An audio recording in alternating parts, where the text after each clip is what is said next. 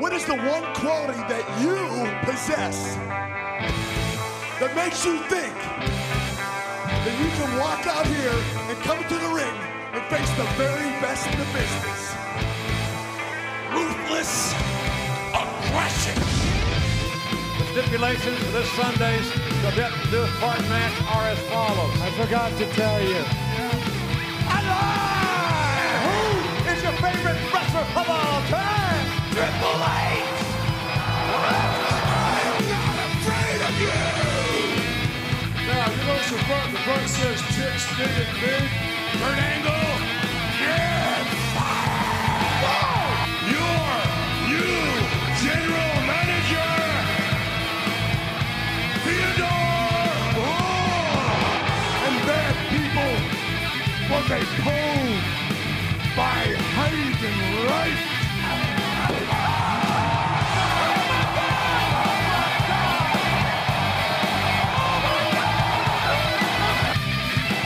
Ruthless aggression.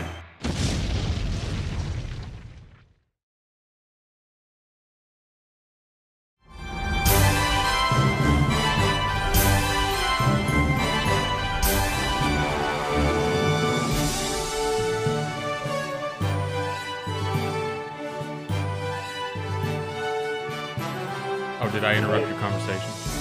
We're talking about some classic internet here.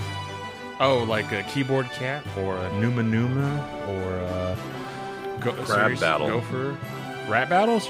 But rat battles of history? Go crab battle. Anyways, love you. Oh, what the heck is crab battle? I just sent it in the Facebook message. Anyways, I'm back, fellers.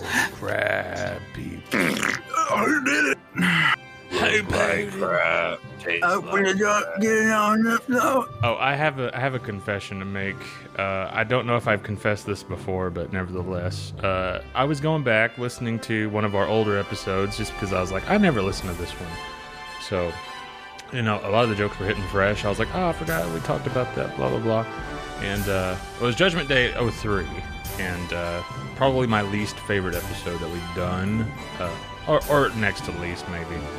It's still solid. It's still solid, but I was listening to it, and we're talking about like Spanky, and like, I don't know how I missed this in the editing process, but like Jake's talking, and out of nowhere you hear, "Bleh," and Kyle says, "I meant to mute that. I'm sorry," and I somehow missed that in post production, and so it's still up there, and it's been up there forever.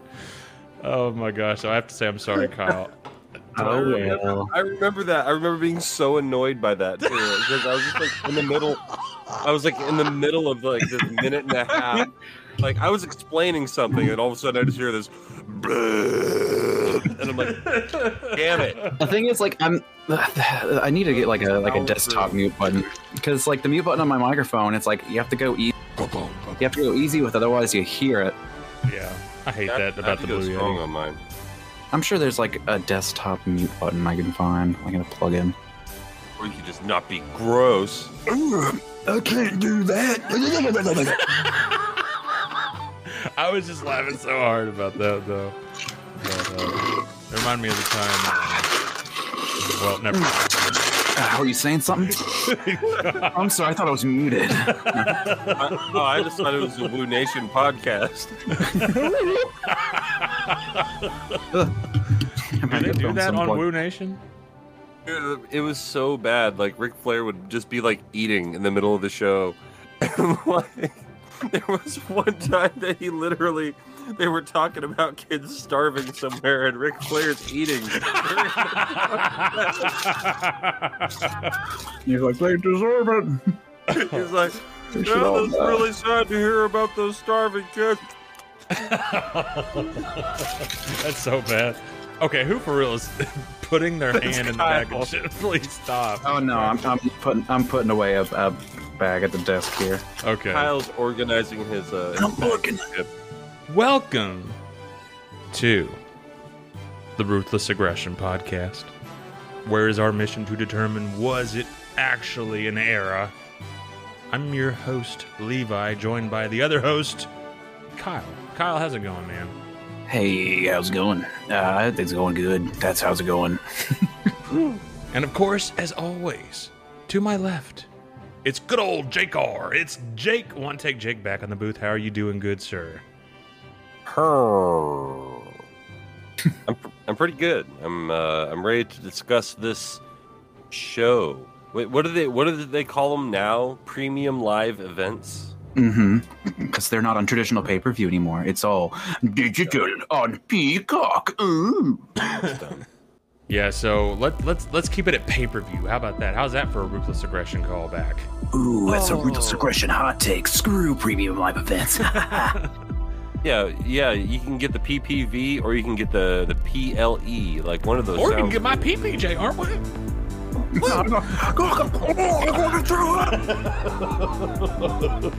That's disgusting. But of course, we're talking about the pay-per-view Summerslam 2004. And of course, this event took place August 15th, 2004 in Toronto, Ontario, Canada, at the Air Canada Centre, which is now known as the Scotiabank Arena. Scotia. You guys have any favorite solid, warm and fuzzy memories of the Air Canada Centre? SummerSlam 2004. Vince Carter. There you go. I guess the Toronto Raptors did play there. Yeah. And they go, "Raw, I'm a Raptor. Let's play basketball." We have an attendance tonight of 320,000. We are sponsored tonight. Oh, that's a buy rate. They didn't get. I was about to say. Oh shoot! I'm sorry. Yeah. Oh dang it! I put the buy What's the rate. biggest gate? What's the biggest gate in WWE history? SummerSlam 04. They had 320,000 in the. I'm so glad y'all caught that. It's like the population of a country right there, a small country. No, that's the attendance of WrestleMania 32 right there. Yeah, well, it's the one for the most recent WrestleMania because it spanned out over the course of like a week and a half. It's at WrestleMania 420. RVD, what are you doing here? Oh, I thought that was Seth freaking for a second. They combined, they fused. Seth freaking Van Dam. That's what happens when you do the devil's lettuce, you fuse. Rob Rollins. Rob Rollins is a bad name. That sounds like Rob Reiner's cousin or something. Or Henry Rollins' cousin.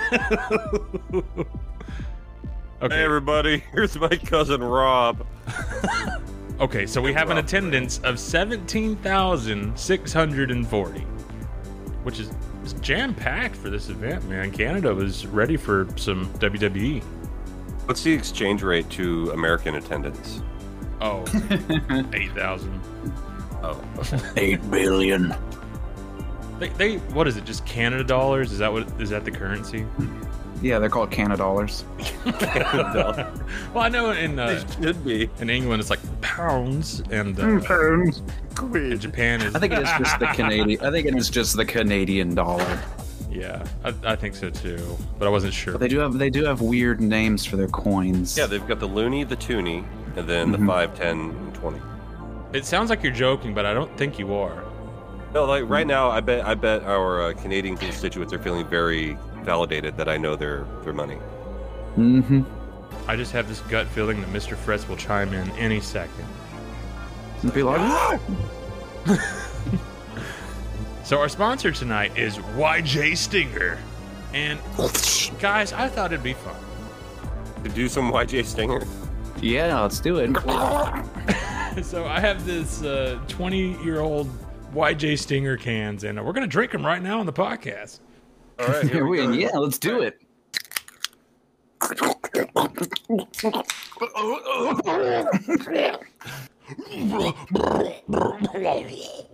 I want to eat a mountain.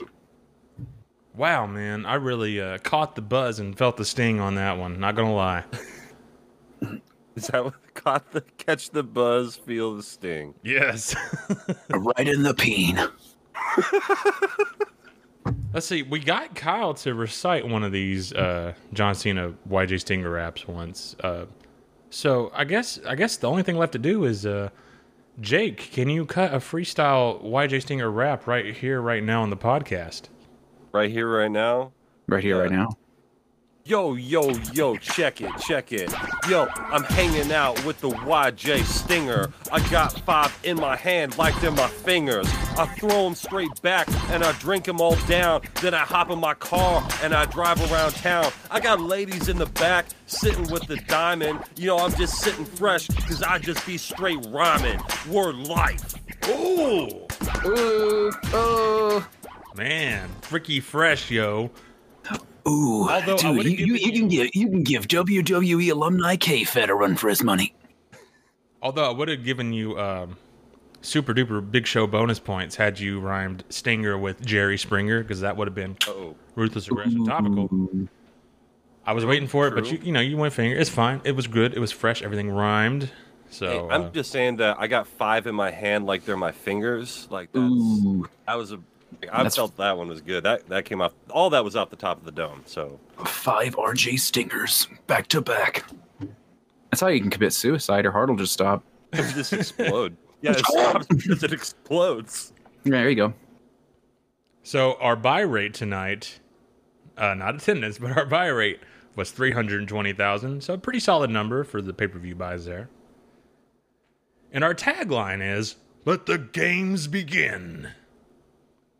And I wonder why that could be. What was going on in the summer of 04 that could possibly inspire this tagline? I'm guessing some sort of game, some sort of big game. International competition of some sort?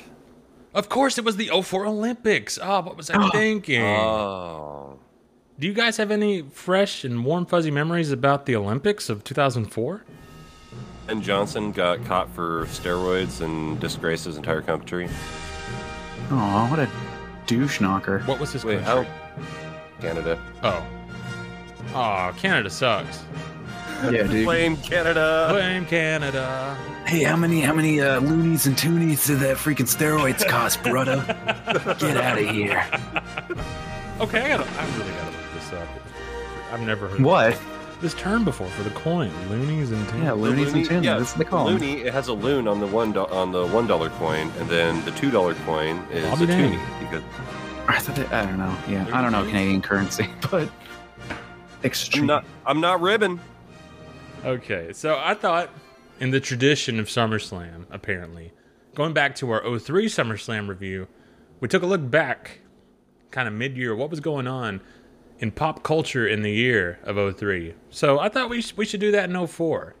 Although, admittedly, not a lot was going on in this year. It's kind of By the way, I just want to say the U.S. dominated the 04 Olympics in Athens. Yeah, USA! USA! USA! Characters welcome. How many gold medals did they bring home, huh? 36. Wow. Ooh. More than China had 32. They had 39 silver and 26 bronze for a total of 101 medals. God, Ha, ha, there you ha. go. USA. How many medals do you have, Kurt Angle? Just one? Who cares, guys? 2, I guess. Whatever. He melted the other one down. That's right. Made it into gold teeth. So, taking a look back at the year 2004, we kind of went over this already in our No Way Out review, but I think the year started hot. No pun intended, JR. When Janet Jackson's boobie came out. Whoa! Woo! But of course, we don't need to get into all of that. So, some of the movies that came out this year include Napoleon Dynamite, Yeah. Shrek 2, Yeah. Wow. Dodgeball, Yeah. Oh, the good thing they have. That's a good tie-in. oh yeah, Diva Dodgeball. Yeah. Did you guys talk about it, or are you going to make me cover it? Because I'll tell you right now, I barely watched it. It sucked. I can. Don't worry, I watched talk it. about it a little bit. But no, some of the music includes Hoobastank with The Reason, Outkast with Roses, and Hey Ya was the year prior, but Roses. The follow-up about stinky old roses. I know you like to think, yo, don't stand, but lean a little bit closer. See, roses really smell like boo, boo, boo. Smell like dog turds. Dog turds. Guys, I was obsessed with that song. Like, I was obsessed with Outkast. man, you said it. Like, I was trying so hard to memorize that rap part, which still is just ingrained in my brain. Well, she's got a hottie's body, but attitude's body. Better at a party. Better at a party. She was hardly acting out at the party of the party. Yeah. Good stuff. Yeah, Shout out, big boy. Big boy. So what were you guys watching and listening to in the year 04, other than SmackDown and Raw, of course? Ooh. Probably Outkast. Probably cartoons and South Park, which I guess is a cartoon, but for adults. My mama didn't know I was watching it. I think I was listening to the Black Album by Jay-Z a lot. I was listening to Ludacris. Solid. Chicken and Beer came out around that time. I think that was Ludacris' album I was listening to. I thought it was sounds like a Limp Bizkit album. I was listening to Little Limp Bizkit, yeah. Ladies and gentlemen, pretty much you guys remember This Is the Way I Pray? Remember that song? No, but that was a very good cover. It sounds like no, I don't. Jam. I mean, I don't remember who it was. Anyway, that's what I was listening to. Okay. Oh man. Watching a lot of basketball. Yeah, I'd say alt rock. I mean, I was definitely watching Raw and SmackDown. That was number one in my life. Was wrestling. Definitely some Nickelodeon, some Disney Channel brother. Here and there. What? Watching that Cartoon Network, brother? Well, I didn't get Cartoon Network. It wasn't on my cable. Oh, you suck then. I know. I love Cartoon. I mostly watch Cartoon Network. Like I probably a lot of SpongeBob. I think the SpongeBob movie came out in 04. I was probably watching that. No, I think that was 05.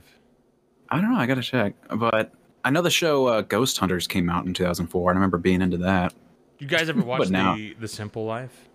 That was out in 04 with Paris Hilton. I think I watched an episode or two, and I was like, "This sucks."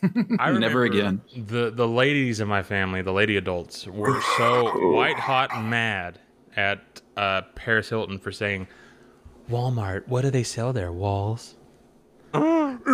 She's too good to shop at Walmart. Oh, she's the daughter of a rich guy who has everybody buy stuff for her. How does she not know what Walmart is? I remember they used to discuss The Simple Life like every week on my local, like, The Breakfast Club on 104.7 K-Duck. Like, that was what they had, and yeah, they would, hey, so yeah, Paris, they had to decide between getting butter and getting makeup, and they decided to get the butter. How good for them. And they used the butter and mud to make makeup themselves. Man, these really were simpler times, were they not? They really were simpler times, brother. That's hot. But you know what? This event, it's not a U.S. event. This is a Canada event. So why are we talking about freaking U.S. pop culture, you know? I don't know. What big Canadian shows are going on at the time? Degrassi, maybe? Just Degrassi and reruns of Kids in the Hall. Whatever it takes. I forgot about Degrassi. Oh, my gosh. But no. Beaver, you must become the beaver. The only thing I remember about Degrassi is just Wheelchair Drake, and that's about it. I remember the episode where he got shot, man. That was like super serious. Mm-hmm. And like it was like put over. It was like they put like a comedy laugh track over it too, which is like really bad taste. Whatever, man. Like bang! Okay, so I thought that I would call in an expert to discuss Canada pop culture, so I'm going to swing it to Mr. Fretz. And now, a Canadian heritage moment with Mr. Fretz. Hey Billy, get me a large double and Timbits when you're at Timmy's today, okay? Drive safe, go Leafs go. Oh hi everyone, I'm Mr. Fretz from the Fretzlemania podcast on Wrestle Addict Radio. Since SummerSlam 2004 takes place in my home and native land of Toronto, Ontario, Canada, I wanted to give you a glimpse into what was going on in our country at the time. Our Prime Minister was Paul Martin. The Ontario Premier was Dalton McGuinty. Now that I've gotten the nonsense out of the way, what was the number one song in Canada at the time? Well, our airwaves were dominated by the winner of American Idol, Fantasia Monique Barrino, Green Day, the Beastie Boys, Usher, yeah, and the Canadian Idol winner, Kaylin Porter. As for the movies, absolute classics like Alien vs. Predator, Princess Diaries 2: The Royal Engagement, Raise Your Voice with Hilary Duff, the Yu-Gi-Oh! Movie, and who could forget Without a Paddle with Seth Green, and most importantly, Anaconda's The Hunt for the Blood Orchid. August 2004 also saw the release of WWE Day of Reckoning for the GameCube, Astro Boy Omega Factor for the Game Boy Advance, a criminally underrated platformer for that console, and if you were in Japan, Paper Mario The Thousand Year Door. In sports, hockey wasn't on, so nobody was watching the Toronto Blue Jays finish dead last in the AL East. And finally, Todd Bertuzzi enters a not guilty plea in a BC court for assaulting Steve Moore in a now infamous on-ice incident. That has been your Canadian Heritage Moment, brought to you by Mr. Fretz of the Fretzelmania podcast on Wrestle Addict Radio. Give us a follow at addict_wrestle. Give me a follow on Twitter, Instagram, and TikTok at Fretzelmania. Listen to the rest of our shows, the Kings of the Rings podcast, and the Young Lions Perspective. Thank you, and have a nice day, eh? Hey guys, here's about the Canadian entertainment, ye. Hey, I hope we were big into the Trailer Park Boys, Alanis Morissette, and Celine Dion, and Celine being Dion polite. was a And big Nickelback. act. If you guys hadn't heard of Wayne Gretzky, he was big around here. Well, I broke my leg and only had to pay for a crutch. Ooh, loser. I hope you leave this in. Leave it in. I think I will. Call me Little Looney. Call me Little Toonie. I think I'm gonna leave it in. I don't know. Man, I'm just about to chug a gallon of maple syrup just because I love Canada so much, man. I'm about to chug a gallon of YJ Stinger. Just like Badlands chug style. Probably die, man. I'm not gonna lie. I love that guy. What? So thank you, Mr. Fretz. I appreciate your contribution to Canada pop culture. And so now we transition into the opening package. Ladies, no. Welcome, ladies and gentlemen, to the culmination of one incredible summer. Over the past 6 weeks, we've witnessed some of the greatest athletes in the world compete at a level we are not traditionally used to seeing. And I can honestly say, it's been the most exciting summer games I've ever experienced. But that was just the beginning, because next is the event we've all been waiting for. The event we've looked forward to, anxiously anticipated. Ladies and gentlemen, the hottest event of the summer, WWE Summerslam.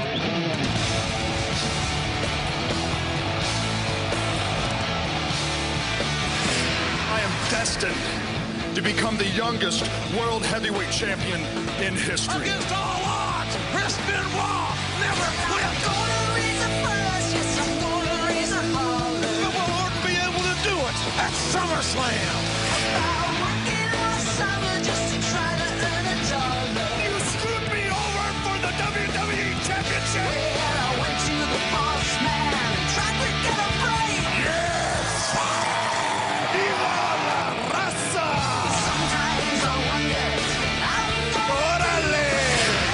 Dodgeball added to the SummerSlam extravaganza.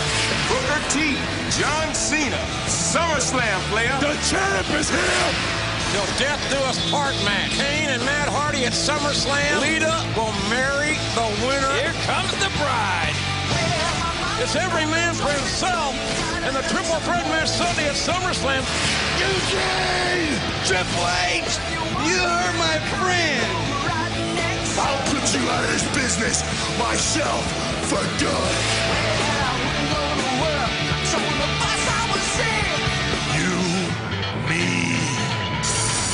How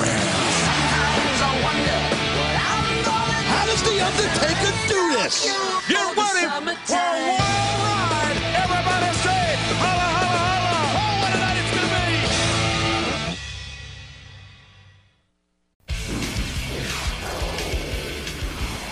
And now, Raw, SmackDown, and Snacker 2's YJ Stinger present WWE SummerSlam.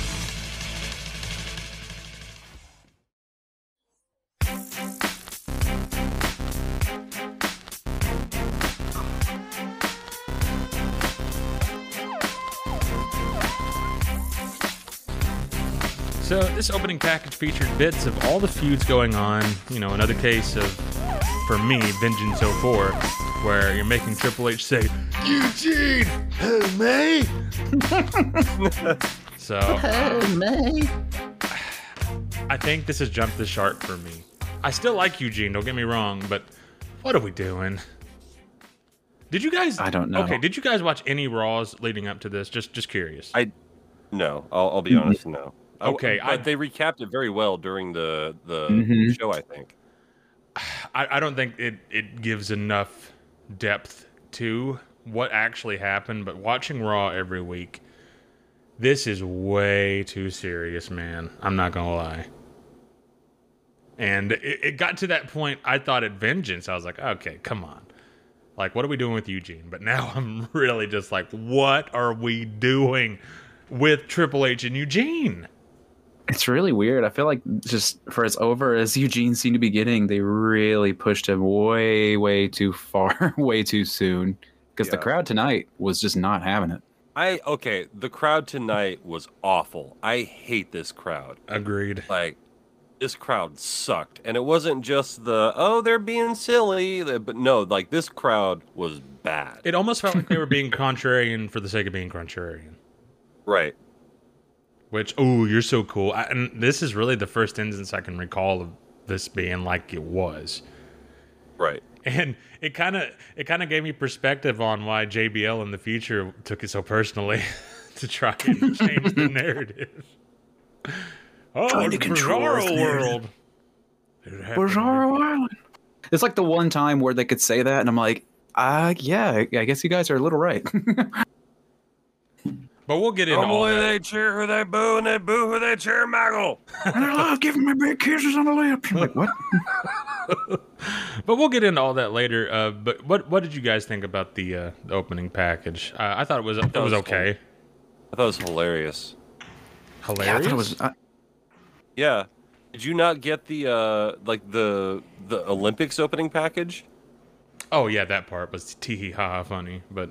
Oh, I thought that was hysterical. Like, that's the only thing I could really focus on was the fact that they had all these WWE superstars coming out acting like they're doing Olympic events. I thought that was really, really funny.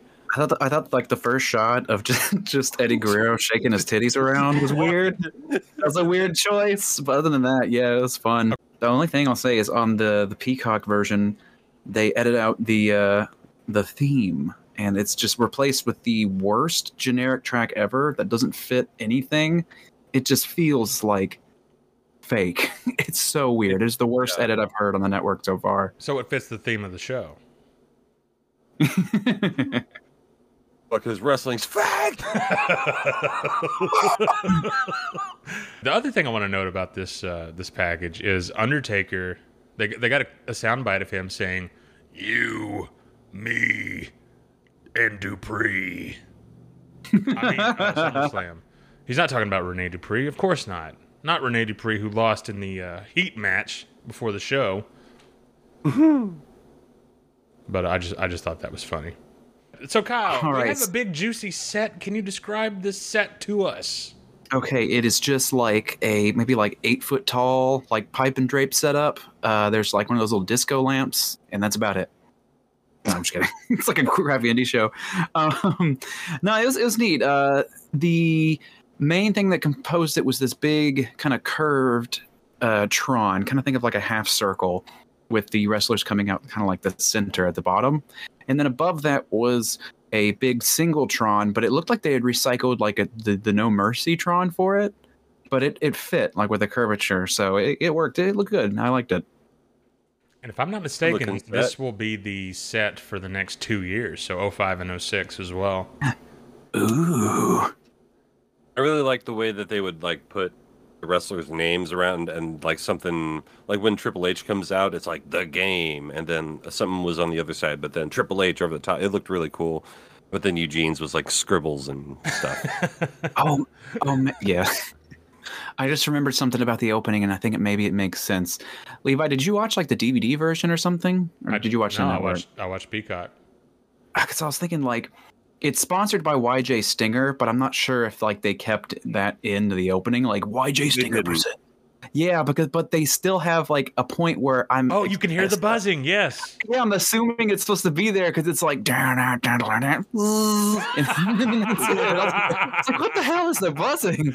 That was it, yeah. Because you can go on like on Daily Motion or something where someone posted this like 13, 14 years ago and see, and now Raw, SmackDown, and YJ Stinger presents. So, yes, that's exactly what that was. I'm glad you pointed that out. I was about to say, that weirded me out.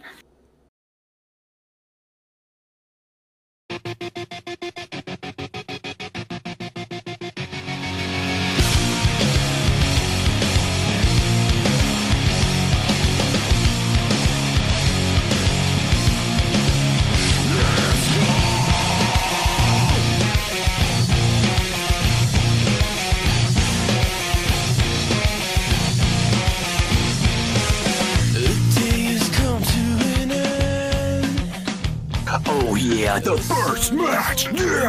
Oh yeah, you ready? Because I'm not, my Browser decided to refresh. Okay, the first match is Bubba Devon and Spike Dudley taking on Rey Mysterio, Billy Kidman, and Paul London. And I think it's for titles, for the Intercontinental title and the tag title or something. There you go. Cruiserweight. Yeah, what? Same thing. Same thing. Okay, who cares? Yeah, it's all fake anyway. Who cares? It's all fake. It's a Dudley's. Who cares? Predetermined, if you will.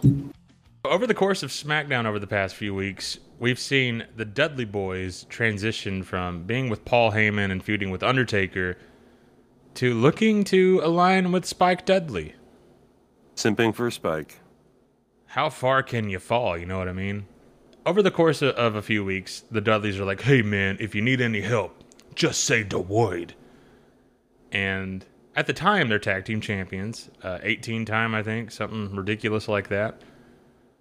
And damn. Spike's like, why would I want help from you? You're nothing but bullies. Oh. And Ooh. What a great idea for a gimmick. Why would I want to be helped by you two? You both gotten fat. Aww. and so, Not to be mean, but they both kind of look fat in this match. no, I mean Well, it's because they're Bubba for standing next sure. to a, like, if he looks like a zipper if he stuck his tongue out. I want to understand that, but I don't. He's skinny. Oh, Spike. I was like, Bubba? I can't make that make sense. No, Spike looks like Spike. The other two look a little thick, brother. Well, I mean, they're If living to their Spike stood names. next to him, it looked like the number 100. So, anywho, let's reel it back, folks. Spike, he's declining the offers. The next week, the Dudley Boys lose their tag team titles to the hot new tag team of Paul London and Billy Kidman. I mean, out of nowhere, man, Paul London is on SmackDown and tearing it up. Paul London sounds like he should do hair. Styles by Paul London. Again, the Dudleys approach their brother Spike and are like, hey, man, if you need help, just say so. And Spike's like, last week you offered your help and you were the tag team champions. What makes you think I'd want it now? And just laughs him off. And Devon's like, ooh, you son of a bee, I'll get you. And so, during Spike's match with, I think it was a triple threat match between Chavo and Jamie. Ooh, Chavo. To determine the number one contender for the Cruiserweight title, the Dudley Boys sneakily interfere and costs the other dudes the match, and Spike picks up the win. When Spike realizes what happens, he's infuriated with his brothers. How could they do it? He didn't need help. He didn't ask for their help. Spike, he challenges Rey Mysterio for the Cruiserweight Championship. And what do you know it? He wins the Cruiserweight title with the help of his brothers. And he turns on Rey Mysterio, his one friend. Oh, not Raymond Mysterio. No. Kicks him right in the berries. Ooh. Then, worst of all, they set up a table. Spike, the boss, tells the Dudley boys to get the tables. They set Rey Mysterio up on it, and Spike hits the coup de grace through the table, which actually looked pretty brutal, I'm not going to lie. That's because he just came straight down. He wasn't working it. No, exactly. So, yeah, Spike is a dastardly villain now. We got these Dudley boys with the boss, Spike Dudley, at the helm. And we got the hot new tag team with Rey Mysterio looking to get revenge. Who will win in this match? Let's find out.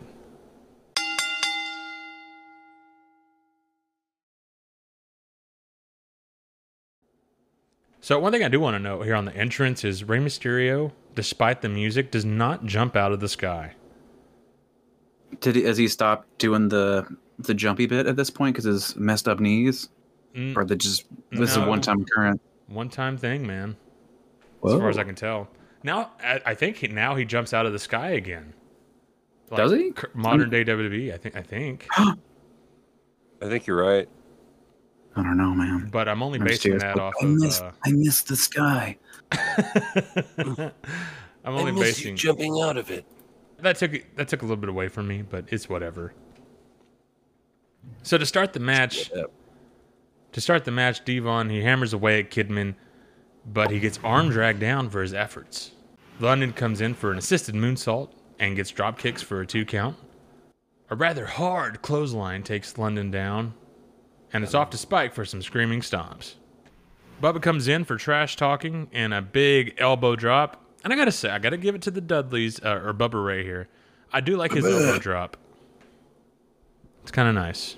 It's just like a big man elbow drop. Tain't bad, brother. And so they start working over Paul London. We get straight right hands to break up the comeback attempt. But Bubba hits Devon by mistake on the apron. Spike gets kicked away, and that's enough for the hot tag to Rey Mysterio. Oh, yeah. He's coming out the sky, by God. He can fly. Oh, why? Ray hits a springboard leg drop on Spike. He hits a seated senton on Bubba, and I was actually surprised that he hit it. Because I was like, I figured small man like Ray, big dude like Bubba, he would catch him, powerbomb or something, but he actually let him hit it. And I was like, that's cool. I like to see that. He hits a Hurricanrana out of the corner. A reverse DDT plants Devon, and it's back to Kidman for a top rope back elbow to Spike Dudley. Everything breaks down with a BK bomb on Spike. Burger King bomb. That's all I can think about when they say that. Bubba gets double drop kicked to the corner, and Spike takes a heart attack of all things. The 619 sends Spike into a shooting star press from Billy, and I thought the match was over here. But Devon... That was a tight shooting star press, too. I was going to say, really? Yeah. Like, if he got like a few inches closer, he'd have been knocking his head against the turnbuckle. It always makes me nervous when he doesn't scoot him out far enough. I know. Didn't he like whiff that one time? That was like really embarrassing. That was Brock Lesnar. No, I swear he did. Like, I swear he. I don't know. That was funny. Maybe it was like him on like an old. No. I think it was like an old WCW episode. He completely whiffed it. Broke his neck. It was really embarrassing. Guys, are you really going to put WCW on this episode too? Yeah, brother. So yeah, I really thought it was over there, but Devon pulls out Spike at the last second.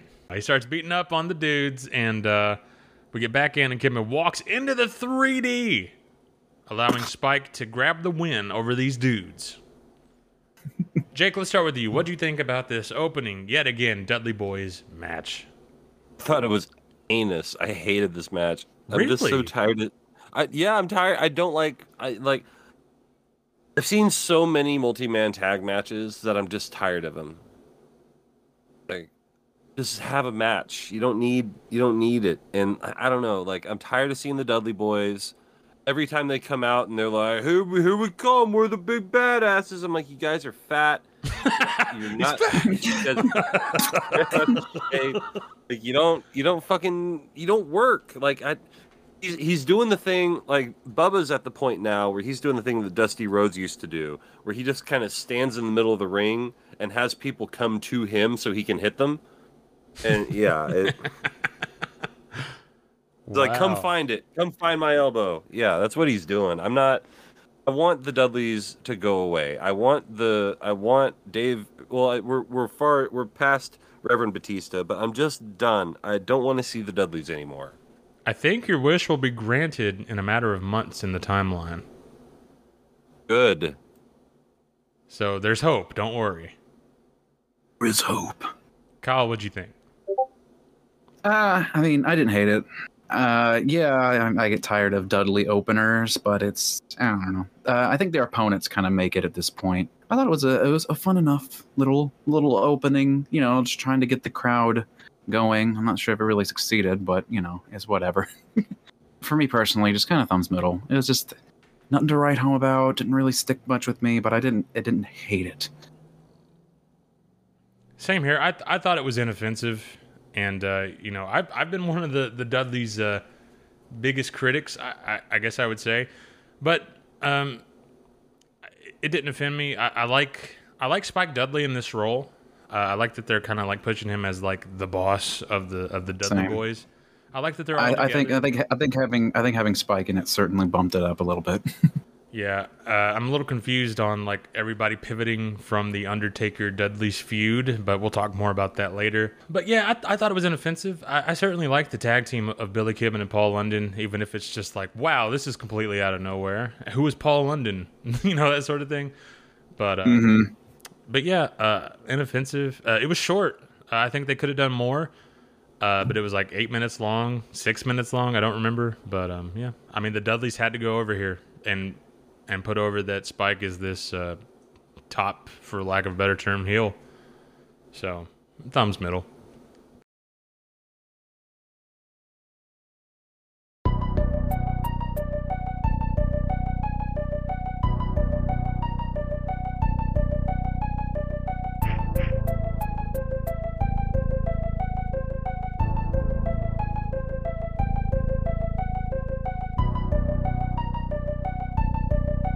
The next match is a till death do us part match as Kane and Matt Hardy fight for the right to marry Lita for the baby, for her baby. Like a baby, like a baby. Oh, man. Okay. So, Lita must marry the winner. How did we get here, man? Demon semen. So, of course, this dates back to after WrestleMania 20, where Undertaker embarrassed Kane from coming back from the dead. Gotcha. And Kane was looking for a sacrifice. And, of course, at first he feuded with Edge, and that didn't really go anywhere. He was made to look like a chump. But then he's looking for a sacrifice, demon semen, and... And yeah, Lita was targeted. And in an effort to get Kane to leave her and Matt Hardy alone, secretly, Lita agreed to spend the night with Kane. Get it. And what I need from you guys right now, oh no, is to tell us what it was like when Kane, or rather when Lita, played by Kyle, approached Kane's house, played by Jake, not the house, but Kane, to spend the night and go. Hey, Kane, can I come in? I need a place to sleep. Hi, Lita. Hey, cool. I've been making cream puffs. Ooh. I'd go for a big cream pie just about that. I'm sorry, I brought Jerry the King Lawler with me, if you don't mind. Oh, yeah, puppets. I do mind. You and I aren't gonna need Jerry the King to call any of this action. I guess I'm going to consent to sexual intercourse with me right now. This is consensual. Yes. Consensual intercourse. Consent is my fetish. So that's the part they didn't tell us on TV, is that this was 100% consensual. That actually Clearly sounded consensual. pretty friendly, man. He was baking when she got there, and then she said something lewd and lascivious, and then they got after it. This seems like a pretty regular interaction to me. Makes me wonder why she was so freaked out on television. Maybe it's because Kane's like the guy version of a moped. Like, he's got the baby's arm, but you don't want like people to know that you've been swinging from it. Oh. Oh, Mark. Oh, come on. Okay, so fantastic job, guys. I gotta say, I was surprised at the plot twist there, but I mean, hey, you can't rule out anything. This was behind closed doors. How are we supposed to know?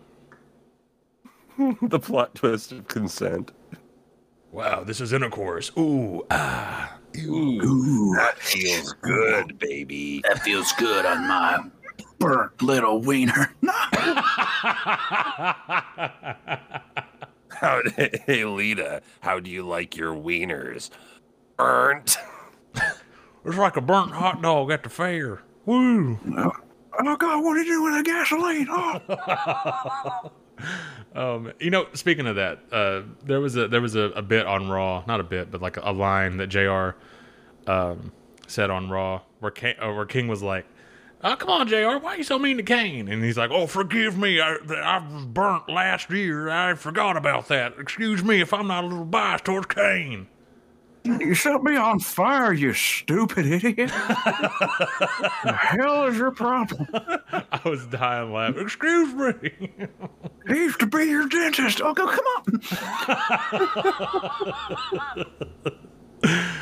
Oh, man. And so we continue. Forgive me if I'm still a little hot about getting set on fire. So to speak. So to speak, folks. Oh, man. So, the teeth are blue. If you will. So, yeah, they spend the night together, and Lita's pregnant, and so we are going week to week wondering who is the father of Lita's baby. Is it the 1974 Denver Broncos? Is it Chef? Is it Mr. Garrison? We don't know. Until a week on Raw, Lita takes a DNA test. Dana. D is for DNA. And they took DNA from Matt Hardy as well as Kane. And as it turns out, Matt Hardy was not a match. You are not the father. So while Matt Hardy has agreed to marry Lita, no matter what, he will be raising a child that is not biologically his own. Or Demon child, the demon spawn. So, of course, this makes Kane laugh, and he says that, well, I guess, Matt Hardy, I'm more of a man than you are, which doesn't make sense to me, because it wasn't... more of a man than you are. It wasn't, this is not how the biology works, and, I'll be real, like, I don't remember Kane sounding this stupid before. I know, man. He just sounds dumb. He's like, ha ha ha. I Matt. your girlfriend. Ha ha ha. It's like he's trying to act like all tortured and messed up, but he's not the best at it. He'll save that for when he's in office. Ooh. So yeah, we have a match, and how we got to the stipulation was Lita was like, Matt will beat you in the match. He's like, well, why don't you marry the winner? Oh, you're not so confident now, are you? And she's That's okay. stupid. No, who would do that? She's like, okay, I will marry the winner. WWE women are property. They're property, and they're stupid, and they just like spooking. And they just like getting their puppies out. And shaking them around. And playing dodgeball. I'm more of a woman than you are, Tori. I'll get my puppies out. I was able to get pregnant faster than you were. Alex. Oh, yeah? Well, I'm going to expose your puppies to the whole crowd.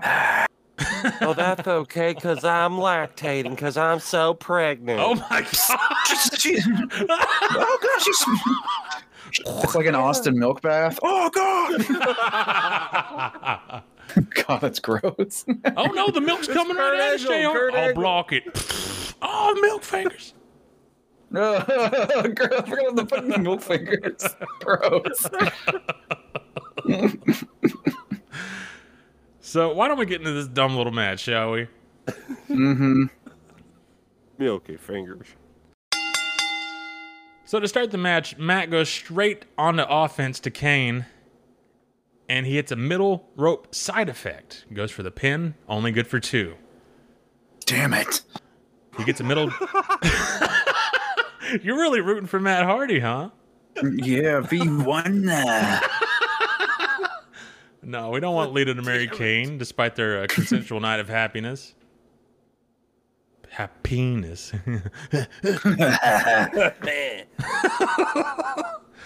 Middle rope leg drop to the back of the head of Kane.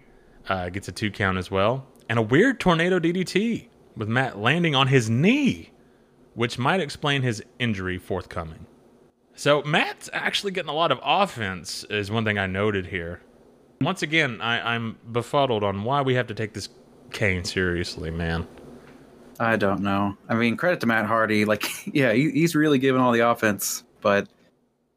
Yeah, I don't want to take anything away from Matt because at this time, like, you know, he's someone that could have been built up as, like, a next big star.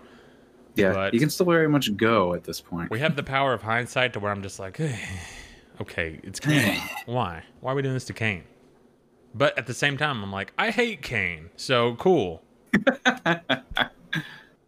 It's like, if there's one thing that the Ruthless Aggression has done, it's make me realize how lame Kane actually is. Yes. That's the best way to describe it, is just lame, because he's trying to be all, like, tortured and scary, but it's not. You should have kept the damn mask on. Are the viewers. Oh. Ooh, take that. Another burn to Kane. Oh, come on. What are you going to do? He's already got enough burns. But it was a psychological burn, you see. It wasn't actual. By the way, He goes, look at my face, Jim. Ugh, God, you're ugly. oh, man, there's no burns. I'm just an ugly guy. I'm just ugly. Why'd you bring that back?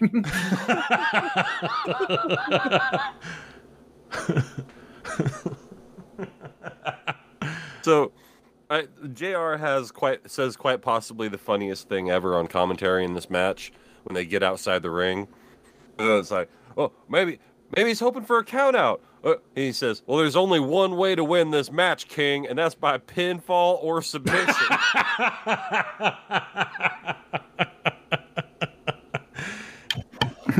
Okay, that's weird. There was like a beat in the commentary where you could tell, like, Jerry just kind of looked at him and he's like, I know, I said something stupid, don't say it. There's only one way to win this match.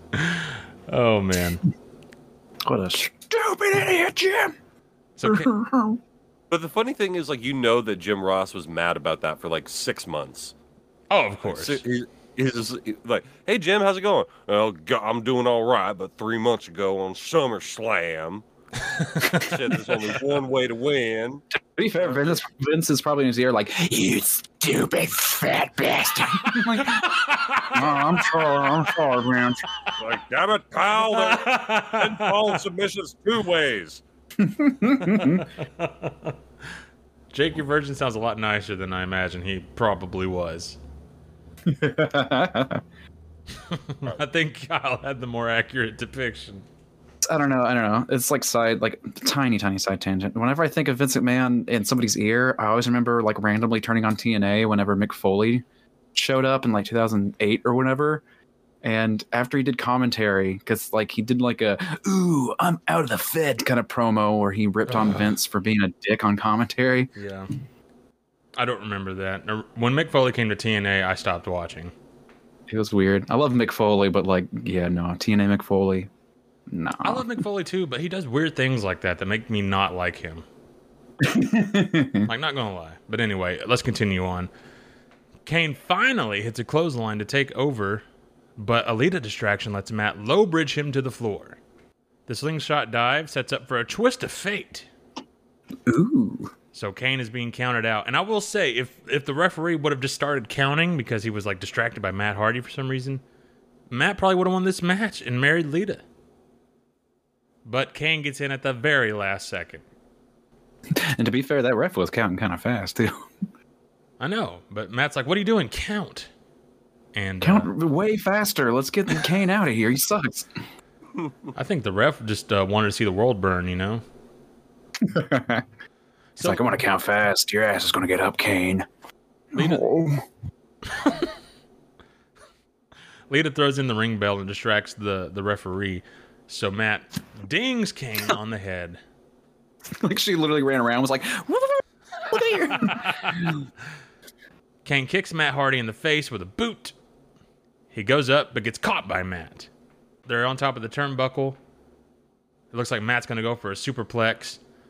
But Kane goozles him with a super choke slam. Credit to Kane. That was really cool to win the match and Lita's hand in marriage. And yeah, that's it, man. Lita must marry Kane. Kyle, what'd you think about the fallout or the match and what the ramifications of this mean?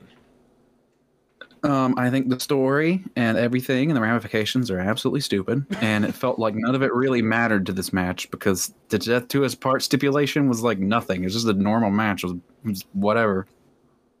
Like you said, I'll give credit to Kane for the super choke slam. That actually was pretty cool. But everything else, it was mostly just Matt Hardy carrying him, and it was whatever. Like, I don't know, man. It's like I'm torn. It's like I didn't outright hate this, like some Kane experiences, but I didn't really love it either. It's in a weird place. It's between just kind of mid and for me. Yeah, it was just kind of there, you know. I mean, and Lita isn't exactly a good actor. No. No.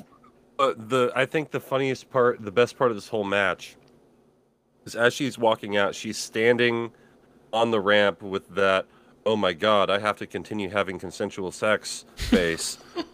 And there's a sign behind her that says, "Lita is a Dumas." Oh, yeah. There were two negative Lita signs, and that was one of them, and the other one was "Lita's a Jezebel," which I appreciated. Something like that, yeah. And you know, after we got the inside scoop of their night together, I gotta agree with that, man. Jezebel. I would say this match, thumbs in the middle, probably pointed towards down. Is alright. It was short. Matt Hardy had a lot of offense once again in a match between the two, where this is supposed to be a big demonic monster. But credit where it's due. Super choke slam, chef's kiss. Love you, Kane. Not really. I hate you. But I will say, after the match, I laughed because Kane, he's like, "Where's my hug?" And he stretches his arms out to Lita, and she runs away like so goofy. I think she was like being like, "Just go out and act kind of like you're pregnant." So maybe I started being like, "Oh, I got a belly now, tee." But it just looked like crap. No way, she would waddle, man. She'd go. So that made me laugh. We cut backstage to Randy Orton.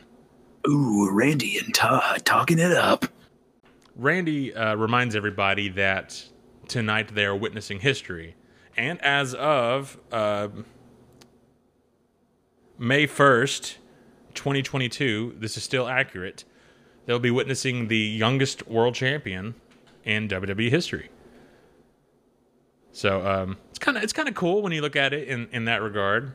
John Cena appears, and to my knowledge, this is the first time that they've appeared on camera together. Juicy. Oh. And John Cena, The first of many, many, many, many, many times. yeah, no kidding.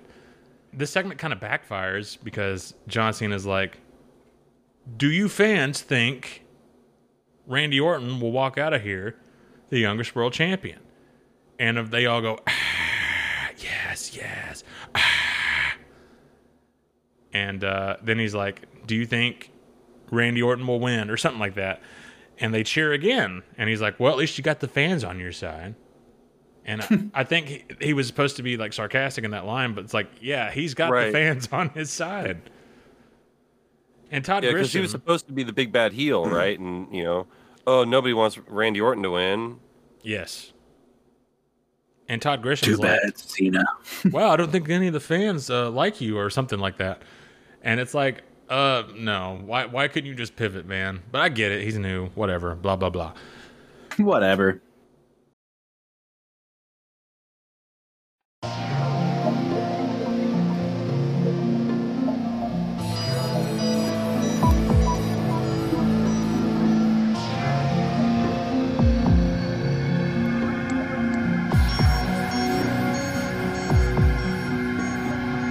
Next match is, oddly enough, a best-of-5 series first match between John Cena and Booker T. So John Cena found himself on the bad side of general manager at the time, Kurt Angle. Kangle. Kurt Angle's like, if you do something nefarious one more time, I'm going to strip you of that United States Championship.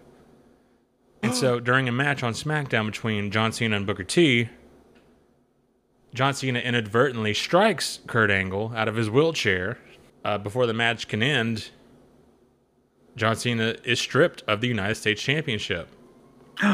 No. Kurt Angle attempts to award Booker T with the title, but Vince McMahon comes out later in the show to fire Kurt Angle. Because as it turns out, Kurt Angle has been faking his injuries and throwing his weight around. So, of course, Kurt Angle, he fires all the divas on SmackDown. He fires Tony Chimmel, the ring announcer. Strip John Cena of the title. Like, he's being bad. He's being a D-bag. What he's quoting as for the greater good. He wants SmackDown to be represented by people like JBL and Booker T. Oh, but they're bad guys. But that's how it is. And so Vince is Can I ask a question real quick? Yes. It feels just kind of weird that they're like, Kurt was faking his injury. I mean, he got thrown off by Big Show and busted his head open. I'm glad you mentioned that because I'm just as confused. What was that then? Like, they made it be like, he died. Like, how can you fake just Big Show getting angry at Tori Wilson and destroying her car and then trying to kill her and then killing Kurt? I don't know. It's weird. Was that all just an inside job between the three of those people? Oh my God. Yeah, I don't have an answer. I'm just. It turns out they should have had Tori and Big Show walk out, and he hands them both money, and they form the new Team Angle. Ooh, nice. Angle. But no, I don't have an answer. Vince chases Kurt around the ring with a crutch. He's like, "See, you're not hurt at all." It's like, but what was that? Whatever, man. So Kurt is replaced by general manager now, Theodore R. Long, and he will be the general manager for years to come. So, Theodore Long announces a best-of-5 series between the two guys to crown the new United States champion. So this is match number 1. They slug it out to start with Cena hitting a clothesline. Cena gets a nice-looking throwback. He goes for a pin, but it's only good for 2. Booker crotches him on the top to hurt his berries. Oh! Booker throws in a "you can't see me" and drops a knee. A jumping kick to the face cuts off Cena's early comeback, and he hits a camel clutch. That's broken up, so Booker goes for a big spine buster and a side slam to John Cena. Booker goes for a scissors kick, but misses, and Cena hits a running clothesline out of the corner. He hits a flapjack, that's Booker, and he transitions, getting up into a spinneroonie out of nowhere. I loved that. Yeah. Felt like he just hit the taunt button out of nowhere, like playing the game. But Cena hits an FU and pins Booker, winning the match. Once again, thumbs in the middle. This was way too fast. Like, I think these two should have got more time. As a matter of fact, let me look this up. This was 6:25. 6:25. First match was 8 minutes. First match was 8 minutes. The Matt Hardy match was 6 minutes, and this match was 6 minutes. The next match is 8 minutes. Can we let these things breathe a little bit? Well, they gotta have plenty of time left over for the Diva Dodgeball, man. What do you expect? No, they need Triple H to have a Broadway-style match with Eugene. You gotta break out all the hits with the Gene. What do you just for clarification, what do you mean Broadway match? I was exaggerating, but it's 14 minutes, that match. Gosh. You can like this is a jargon terminology thing. You know what a Broadway is, right? It's like an hour-long match. No, a Broadway is when you go to a draw. Oh, is it? I thought it was an hour-long match. No, an hour Broadway is an hour-long draw. Ooh. So you fight for an hour, and then you don't have. It's a time limit thing. Oh well. Yeah, Levi. God, you suck. Okay, so it's Kenny Omega and Daniel Bryan. That was a Broadway because it tied. Yes. Yeah, that's a 30-minute Broadway because they ran out of time. Yeah. Yep. Okay, so I feel like my joke can kind of still stand a little bit. I wasn't trying to be ugly. I was just saying for the sake of because that's one of those terms that gets lost. What a mark! Wait, peel that mask back. Mark Madden. No, I'm just kidding. Yeah, my joke, my emphasis would put on like, we can't give Booker a little more quality of a match because Triple H's got to fight Eugene. Right. And we got to Eugene. Yeah. Anyway. I just wish they'd let this match go on a little longer. I think it deserved it. But hey, we got 4 other matches in this series, pal. So, did we give thoughts? I went first. No. Okay. So yeah, meh. So yeah, thumbs middle. I will say I'm not going to say pointed down, but yeah. Jake, what'd you think? It was there. I mean, the match happened. It's weird to have the first of 5 at a pay-per-view and then not have it be interesting. That was a choice. So, yeah, I guess we put John Cena over on a big stage. He's 1-0 against the champion, but thumbs middle. Yeah, same. Thumbs middle. It's just it was there. It was certainly a match. Not really the best of both of them. It's just like, I guess they're like, it's the first one. Don't do all the cool stuff yet. We still got 4 more of these, so it was whatever. Thumbs middle. What else can you say? Hey, baby. We're going to be back here in a minute. But first, we got to pay some bills. Jerry can't commit. I won't play the role of nagging girlfriend anymore. Nagging wife make you happier? Oh, dear God. Dan's a little timid. I'm afraid of cellophane. Like saran wrap? Afraid that somehow it'll get draped over my head and... That's very pathetic. It's very sticky. And Tom's not afraid of anything. Is this Billy's funeral? Is that the corpse of Billy Newwood? Tom! Where'd you guys park? But for 3 childhood friends... Let's take the trip. I have responsibilities. The answers to their problems... I hate you guys. ...are out there. Hey, look, a deer. From Paramount Pictures. Just passing through? We're just taking a trip. You make a couple of mistakes up there, you gone. Tom, you're a Boy Scout? No, but I had a brownie once. Friendship is a journey. I'm in over my head! Don't tell me that! That's it. This is over. I agree. Let's just swim up that waterfall, back over 20 miles of river, and wait for a rescue boat. Hey, a beer. and life is a trip. All right, we'll climb the tree and maybe we'll see a way out of here. Tom, do you see anything? Oh, that's it. Cleaner. Let us nurture you. I've been told I give a very good calf massage if you want to roll down those stockings. Stockings. I'm all natural. Super natural. After everything we've been through, I finally run out of things to be afraid of. What doesn't kill you Stay calm. It won't bother you if you're in the fetal position. Abort the fetal position! makes you stronger. Whatever it is you fellas are looking for, you gotta go out and get it. And you gotta go right now. Not right now, you idiots. Seth Green, Matthew Lillard, Dax Shepard, and Burt Reynolds. I learned a little something the last couple days. I have two of the best friends anyone could ever ask for. Whoa! Stop, drop, and roll! Without a paddle. Our only chance is to huddle together for once. I, for one, choose death. My mind's telling me no, but my body's telling me yes. This never leaves the cave.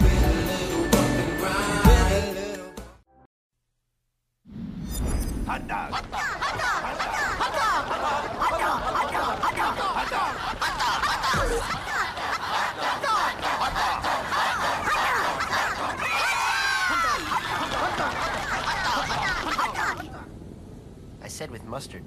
Make it two. Control is good. You can see how good as two commanders lead a planetary treasure hunt in Pikmin 2. With two-player mode, may the best scavenger win. Only for Nintendo GameCube. Rated for everyone. What happens when you mix a little Latino heat with the power of YJ Stinger, the extreme energy drink?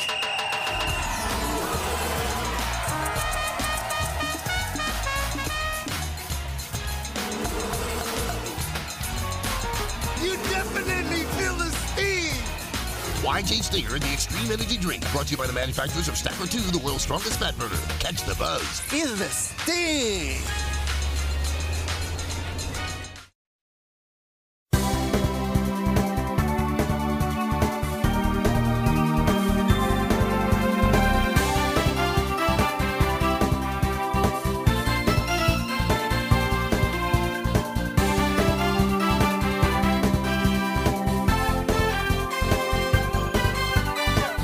Backstage to Theodore R. Long, the new general manager of SmackDown. Player. I'm a little disappointed, man. We didn't get to talk about him and the reflection of perfection, Mark Jindrak. Like, you guys probably don't even know what I'm talking about. I don't know. Yeah, they paired Teddy Long up with Mark Jindrak, and they billed him as the reflection of perfection. And so Mark Jindrak would come out, and Teddy Long would be like, wow, look at this man. What a specimen. Look at him. He's so perfect. Oh, my gosh. And I guess it lasted just a handful of weeks. And now Theodore Long is a face, and he is doing right by the people of SmackDown. There you go. So Eric Bischoff enters in, and Teddy Long... Well, excuse me. He wants to be referred to as Theodore R. Long. So I'm going to try my best to remember that. But Theodore R. Long, he calls him the head cracker in charge of Raw. Theodore R. Long. Yeah, he calls him the head cracker in charge of Raw, which made me laugh. That made me lol a little bit. And Bischoff's like, "What are you, the fourth general manager? What makes you think that it's gonna work out? You know, I predict by Survivor Series that I'll be talking to someone new." Ooh. And Theodore Long says he's ready to bring over Eugene if Eugene wants to make the jump, or anybody for that matter from Raw. And he's here to stay, man. He's ready to compete with Raw. I want Eugene. I want to make him the champion. So what do you guys think about Theodore R. Long here as the general manager of SmackDown? I like it. When I think of SmackDown GMs, I think of Teddy Long for sure. He's definitely iconic. I mean, I like him. I think he's really talented on the microphone from the days of WCW. Man, he's old school. Mm-hmm. I forget that he was even there. To be honest with you, I know that's weird. That's how old school he is. He goes all the way back to when that was a thing. And he was a referee coming into WWF. I know. just seeing like his trajectory. It's just fun. Because I remember I didn't even know he was a referee. I just put on an old match and I was like, what the hell is Teddy Long doing in there? Yeah, Teddy, cool dude. He has like a genuine quality about him. It doesn't feel like too heavily like super fakey, kind of like, sometimes what's her face Stephanie McMahon would be sometimes. Yes. He's not super produced. Yeah, exactly. I dig him. I like me some Teddy Long. How can I trust your word? You're a cracker.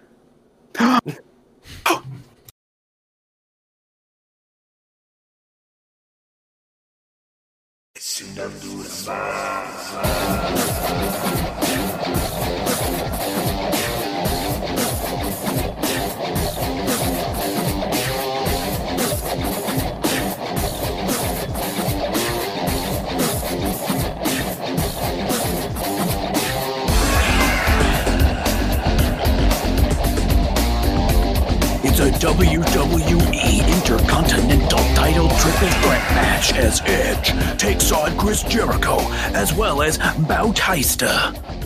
Hey, very nice, very subtle little nod to the Macho Man there. I appreciated that.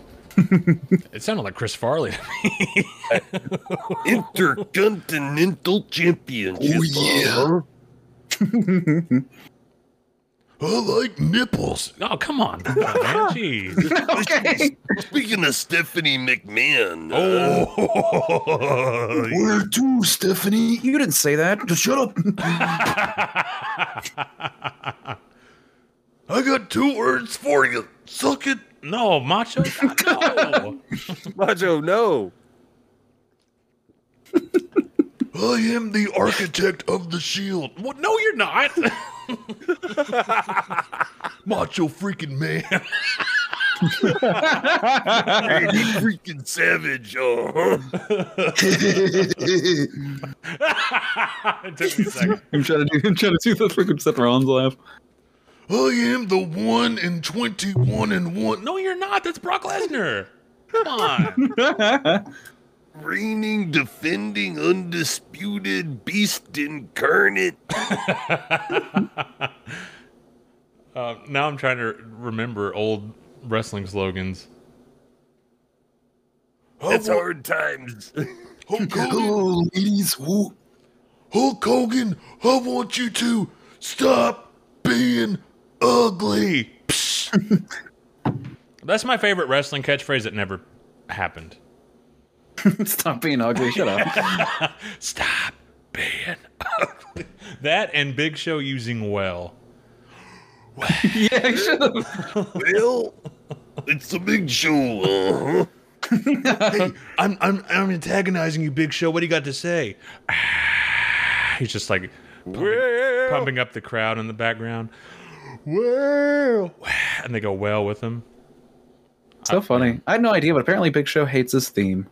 He's always hated that song, which is funny. I saw a clip of that. I think it grew on him, but at first he hated it because he wanted it to be like Muddy Waters or something. Mm-hmm. Yeah, he wanted more bluesy, but instead he got whip. But it is blues. That's blues music. I feel like I'm watching Roseanne in a cigarette smell. Here comes John Goodman. I mean, right though. That should have been the Big Show show, just Roseanne. Big Show is John Goodman. Meat, or like Viennese sausages, or whatever. Anyway, let's get into the match. Yeah. There's not a whole lot of story here, but they pivoted into like Edge and Chris Jericho. They're like respected allies, but they've had miscommunication, so they think they're out to get one another. To my knowledge, they're not like Chris Jericho is not turned heel. You know, they're both faces, whereas Batista is like this kind of dark horse, like he's trying to get one over on people on Raw to like gain advantage. He's attacked Chris Benoit. He's attacked these guys, so they made a triple threat. So not a whole lot of story, but like that, it's more focused on Edge and Chris Jericho. Now keep that in mind as we talk about the match, where to my knowledge they're both faces. This is a pretty infamous match because of the crowd. Edge, you know, he came back from neck injury, surgery, whatever, and he was, if I remember correctly, he was looking forward to being back in front of his hometown in Toronto. He was expecting a hero's welcome. That did not happen. Because Bizarro World, right? Bizarro. Yeah, this freaking crowd, man. But the only thing I hate is that, like, on the network, they have dubbed over Rob Zombie, so you can't really hear the crowd on the entrance, which I feel like is important information, but nevertheless. Batista knocks Edge off the apron as he's making his entrance, and so we got Batista locking it up with Batista locking it up with Chris Jericho to start. We get a hard elbow to knock down Jericho, and a shoulder does it again. Edge comes back in with a chop block to break up the Batista bomb. Snake Eyes gets Batista out of trouble with Jericho, but Jericho grabs his boot to slow him down a bit. What's that all a boot? Ooh. A clothesline puts Batista outside and leaves Edge alone in the ring, and he is booed out of the building. And I gotta say, I've been talking about this for a long time now. I'm like, when it gets to SummerSlam, just you wait. I have just despised Edge, man. And I can't say it enough. So the heel turn is coming very soon. And this is kind of where it began, so to speak. But man, he got booed out of the building. This is kind of the first instance where we really saw this crowd in action being like contrary. What did you guys make of this? It's really hard to say because there are two Canadians in the ring, right? And it's like they picked their favorite one. You know, like I feel like they're there not really to be entertained, but to be entertaining.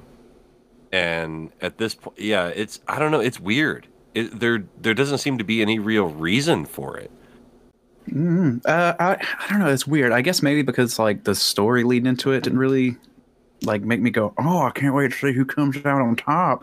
Like, I guess the crowd didn't bother me as much. It was only just kind of when, you know, it would get reference in commentary or something that I'd notice. But all I could figure is, yeah, like there's just a couple Canadians. They chose the one they liked the most because his daddy played hockey, I guess. Based on the context of the night going forward, I think they were just antagonizing Edge in the same way that like I felt about him, and it's not exclusively my modern day feelings. It's fueled by how I felt about Edge at the time. Like I could not have cared less about Edge, and I think I think it's a genuine reaction. I think it says a lot about a wrestler when he is in front of his hometown crowd and getting booed. Not too long after this, they turn Edge heel too, right? Correct. It's a matter of like a month or two. So yeah, I mean, it just is what it is in this situation, at least. Maybe around the time we review Taboo Tuesday. Ooh, that Tuesday is gonna be taboo. I'm not gonna lie, I'm kind of excited to review that one. I bet, Levi. Kyle, doubt of the night right there, baby. Ooh. So, moving forward. Batista gets sent face first into the steps, and we're down to Jericho versus Edge in the ring. Edge gets the better of the fight, but gets loudly booed when he hits the execution. We get a Walls of Jericho attempt, and the crowd is definitely behind Jericho. Edge reverses into a small package. We get back up, and Jericho pokes him in the eye, setting up for the Walls of Jericho. The hold is pulled back into the middle until Batista finally makes a save with a clothesline. Edge takes Batista down with execution, and he gets 2 on the count. Jericho is banged up on the floor in the meantime. Edge goes for a spear on Batista, but gets intercepted by Jericho. A spine buster gives Batista 2, which JR called AA spine buster, and I'm like, no, sir, that was not a AA spine buster. That was not AA. That was a Batista-style spine buster, which is a beautiful spine buster. It's a very nice spine buster. I especially love it when he hits it on a really big person. It just looks so cool. Mm-hmm. Meat slapping against meat, like Big E would say. We should probably give our thoughts and considerations out there for Big E, who broke his neck. I think last time we recorded, that had not happened yet, but shout out Big E. Get well soon. Yeah, that sucks. You'll never hear this, but...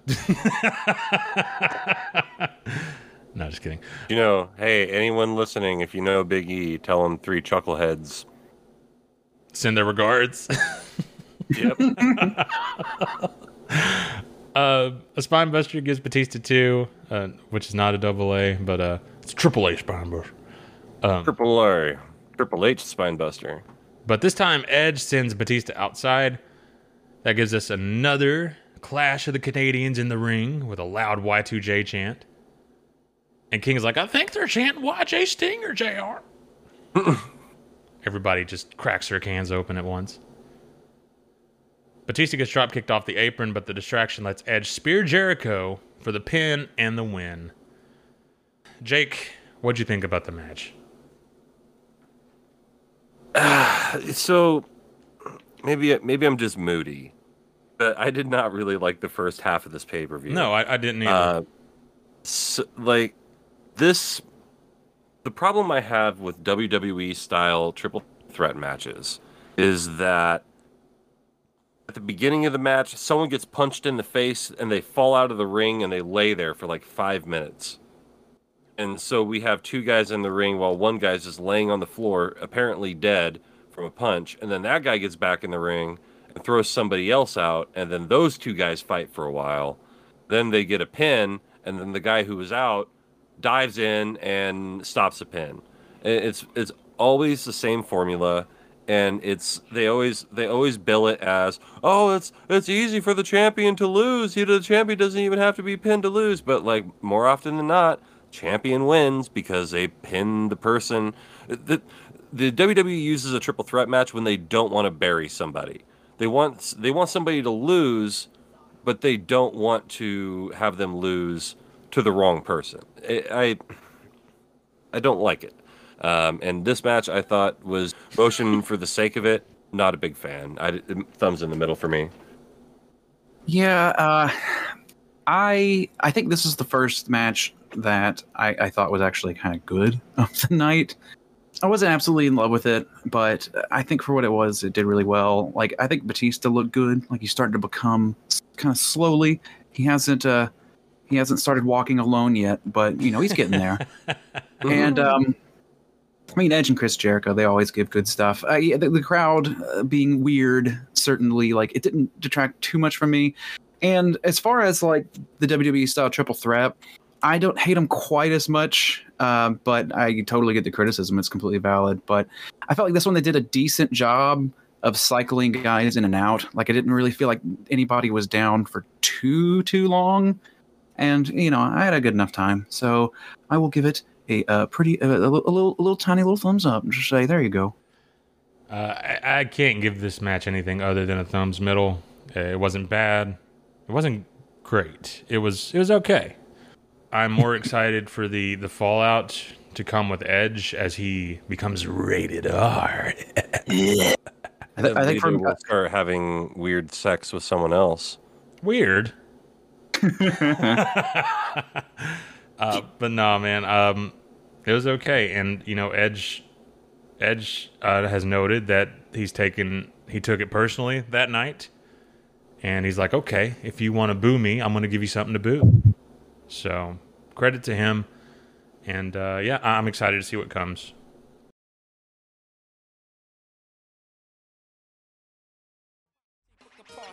But let that bitch step off it. Mono ship it, dash, shall I be top it? Minute the bitch show more. But let that chick pump it. But let you taste it, dip it in, bitch on pit.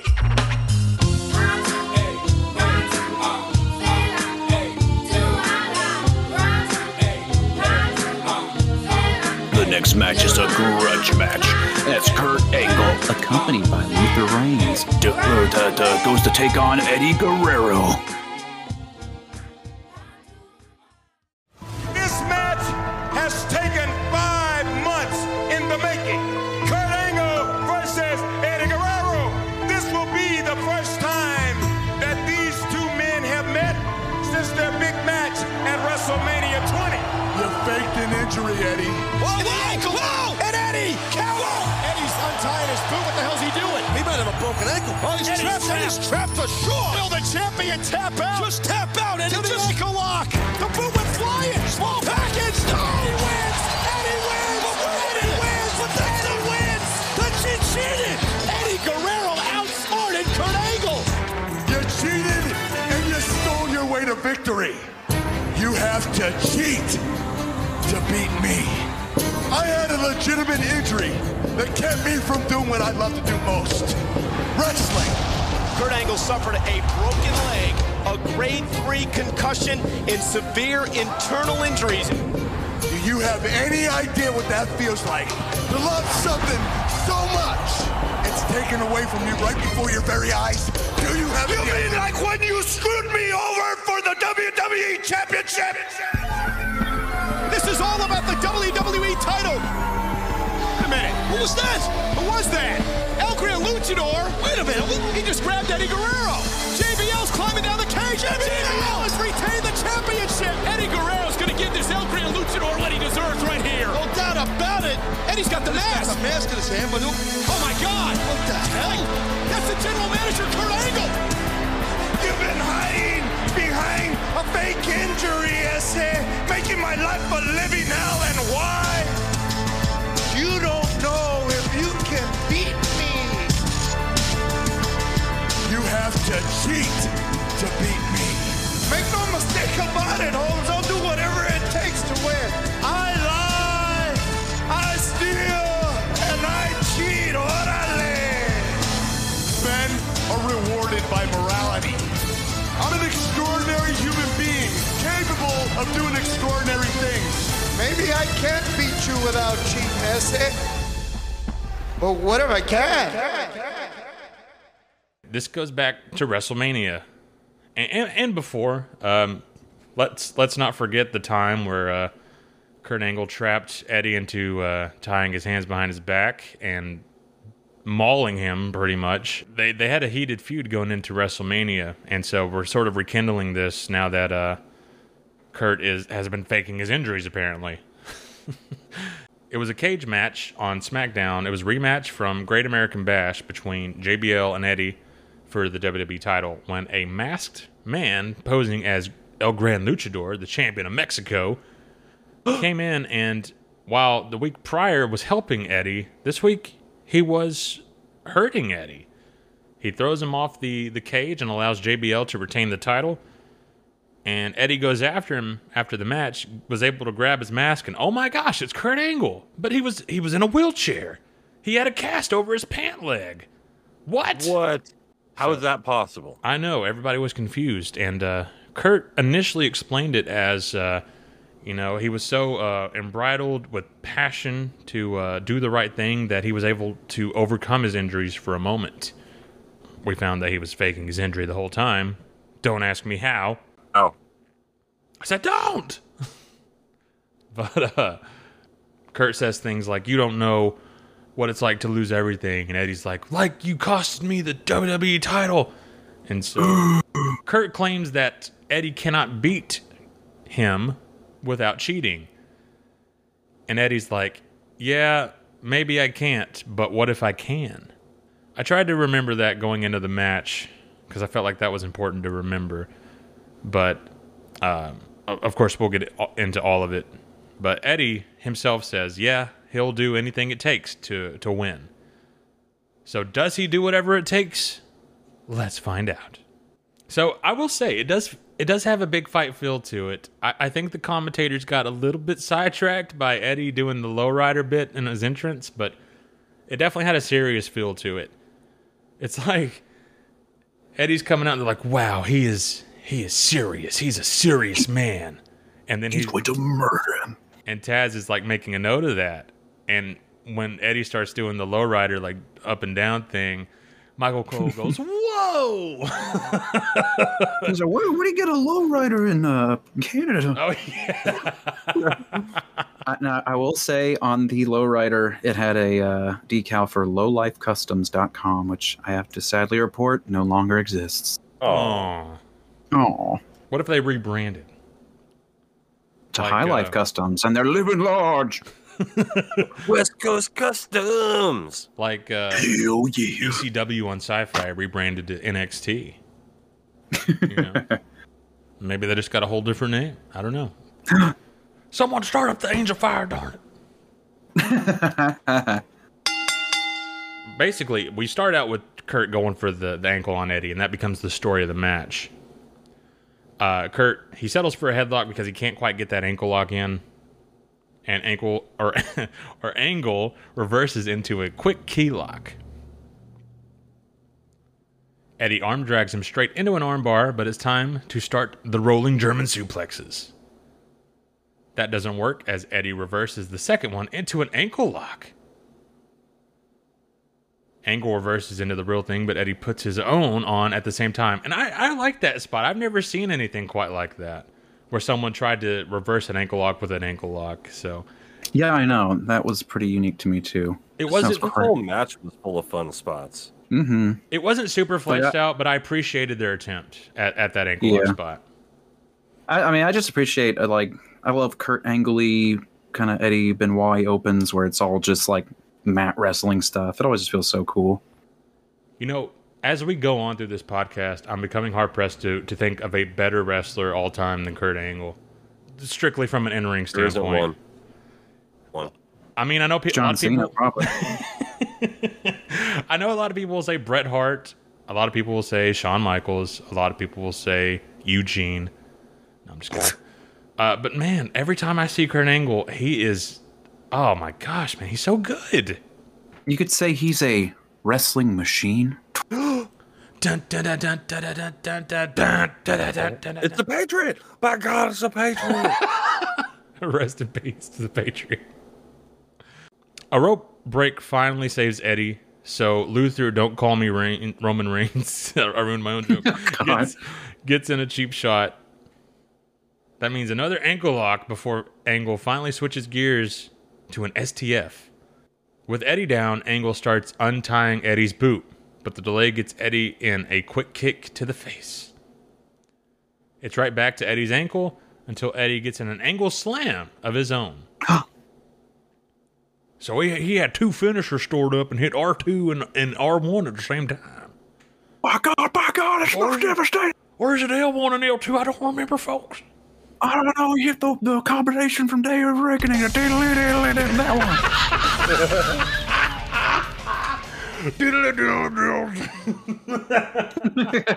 one. Oh, makes me want to play Day of Reckoning. Eddie makes a comeback with right hands, but the ankle just isn't holding up, folks. I didn't even call this match. It's fine enough for the three amigos, so Eddie goes up for the frog splash, only to get caught with the run up top, belly to belly superplex. And the crowd just lose it for that. Angle's angle slam is countered into a DDT, and another frog splash attempt misses.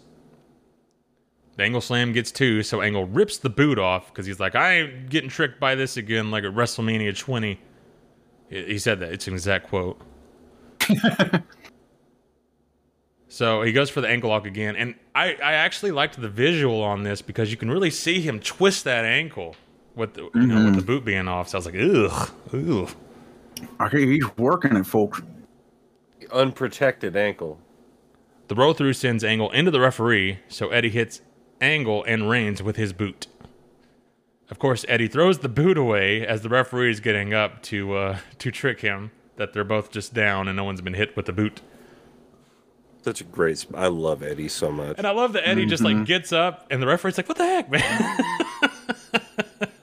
Yeah, that was funny. My boot came out. I don't know what happened.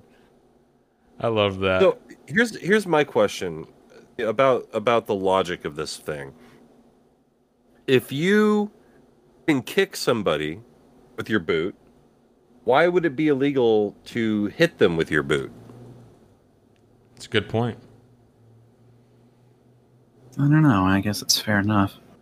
I mean, how many times have we seen wrestlers? I mean, most recently, Cody Rhodes take off their belt in the middle of a match and just openly whip their opponent, and the referee's like, "Well, he had it as part of his outfit. Whatever." I've never understood that. But you know, you pull the tape off and you use that to choke your opponent. That's against the rules. Wrestling's fake. Wrestling's fake.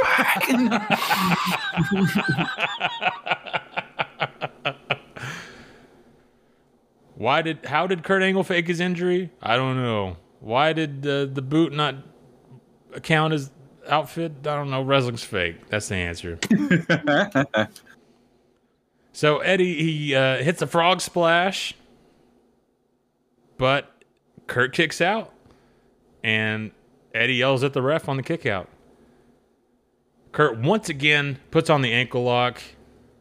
Eddie tries to roll out by kicking him in the face, but Kurt hangs on. Kurt plants his knee in Eddie's calf so he can't go anywhere. I love that spot. But he transitions into grapevining the leg so he really can't go anywhere. Eddie has no choice but to tap out. Oh, man. I liked this match. I'm going to give it a thumbs up. Could it have been better? Yes, but I think it was still good. And it's the first example of top-tier wrestling on this show, where I think it desperately deserved it, but needed it at the same time. Mm-hmm. I think this match was too good for these people. Yes. Really, really fun match to watch. The whole thing the entire time looked like it was a struggle and a contest.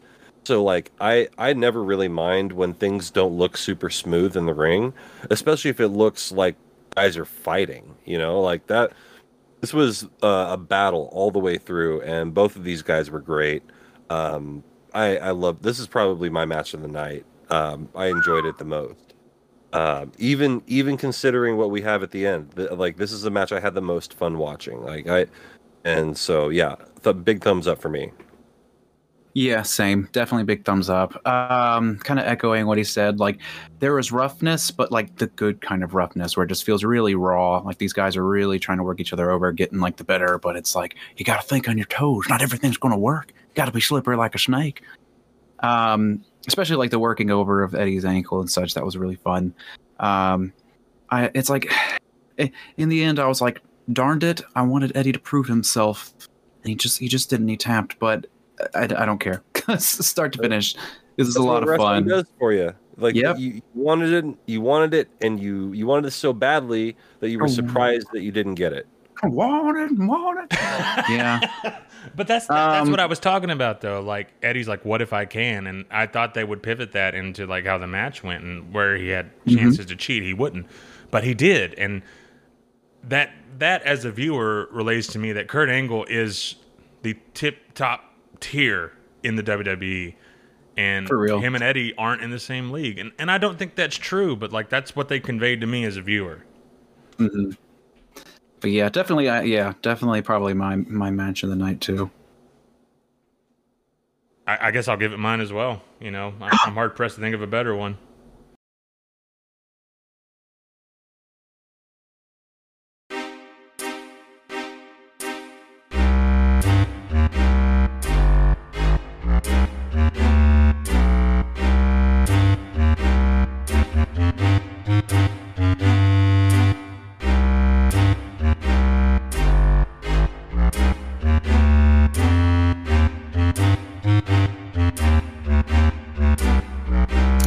Match is it is the grudge match between Triple H and Eugene. Eugene, who's your boy standing in the middle of the ring? The Rock. And who is your favorite wrestler of all time? Triple H. Eugene, I came out here to tell you something. I am your friend. So, because of that, I want to make you an honorary member of Evolution. You gonna bring Eugene into Evolution? My God, it'll kill our gimmick, brother. Eugene's gonna help us win back the World Heavyweight Championship. That plan starts tonight. And when that's done, Eugene will have outlived his usefulness. Tug of war here with that steel chair. Oh, God! Eugene ripped the chair out of Benoit's hands and right in the face of the game. Does Eugene have any idea what he's done? Eugene has cost Triple H the World Heavyweight Championship. Triple H, I messed up last night. I made a mistake. I'm sorry. Hey, I'm not mad at you. Trust me. Oh, Triple H with a straight right hand on Eugene. How is this right? 4 men against one of Eugene can't defend himself. Eugene has been battered, fried, and brutalized by Evolution, left in a bloody heap, and damn it to hell, it's not right. Eugene, I was never your friend. You know why? Because you're an embarrassment. I tried to tell you, get out of the business. You don't belong, and you didn't listen. That's why you came back. It's Eugene! What is Eugene doing here? I thought we were never going to see Eugene again. That's why you cost me my World Heavyweight Championship, Eugene. Did you think that I wasn't going to answer that? Huh? I sent you a message, loud and clear, through William Regal with a sledgehammer. Eugene is seeing his mentor, William Regal, get completely destroyed by the enraged Triple H. Triple H, you need to be rewarded for what you did. That's why at SummerSlam, I'm going to make it Triple H versus Eugene. You need to hear me. Are you listening, Eugene? Are you listening to me now? At SummerSlam, I'm gonna make the decision for you. I'll put you out of this business myself for good. Triple H, you hurt my friend. You hurt William Regal. Wait, there's Eugene. Eugene taking down the gang. Eugene is roaring here. The game wants no part of Eugene. Will Triple H get what's coming to him at SummerSlam? This feud, I'm just like, I can't keep up, man. This character, Eugene, has started out innocently, I guess, as innocent as you could get. Done in good taste at first, I think. As good of taste as it could be. But, like, we really went from Eugene feuding with La Resistance. Oh, daggum. We almost went a whole episode without La Resistance reference. Anyway, from that... Hey, what did you do? You want to be my friend? From that to Triple H in main event. I'm just... How does this happen? Either way, I mean, not taking anything away from Nick Eugene Densmore. Like, he's obviously a good performer, but man, I just feel like this whole thing, because Triple H, after Vengeance, him and Evolution destroy Eugene in the ring for costing him the title. I'm talking about busted open. Eugene's gone for a week or two. Come on now. And I guess it's supposed to show the depravity of Triple H. There's no low he won't stoop to. Yeah, in the hype video leading up, they showed clips from it. It was really weird.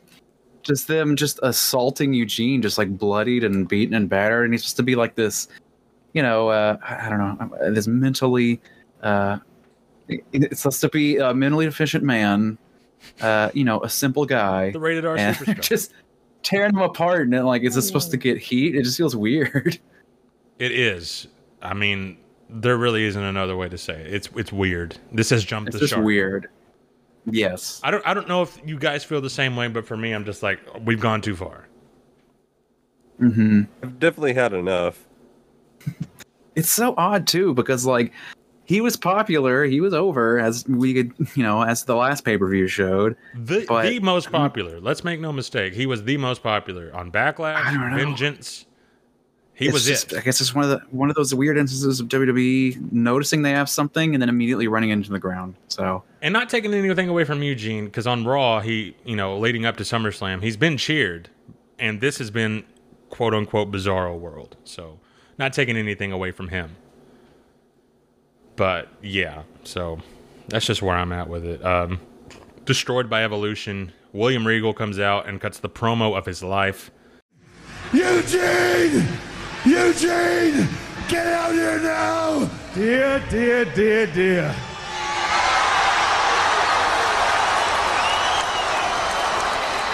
Someone has lost their temper, haven't they? I hate to be the one to inform you, lad, but Eugene isn't here this week. You honestly don't think that I would lead that lamb to slaughter? No, no, no.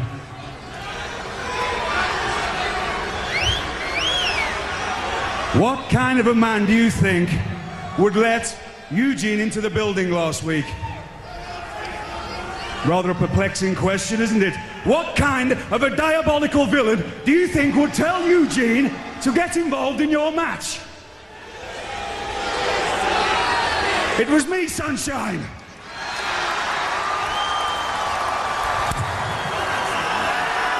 You see, me and you know each other very well indeed, don't we?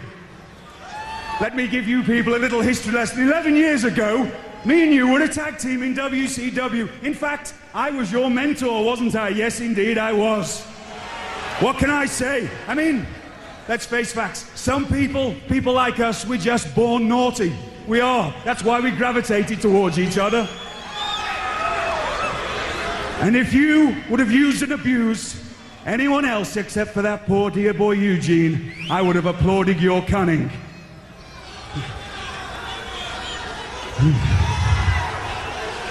But for a clever man like yourself, it was very foolish to take advantage of a disadvantaged boy. Because now, you've made an enemy out of me. And if you want to fight, look no bloody further. Because I will quite gladly now go and change into my ring attire, and I will join you back in that ring, and I will battle you with every ounce of violent venom that runs through my veins. Yes.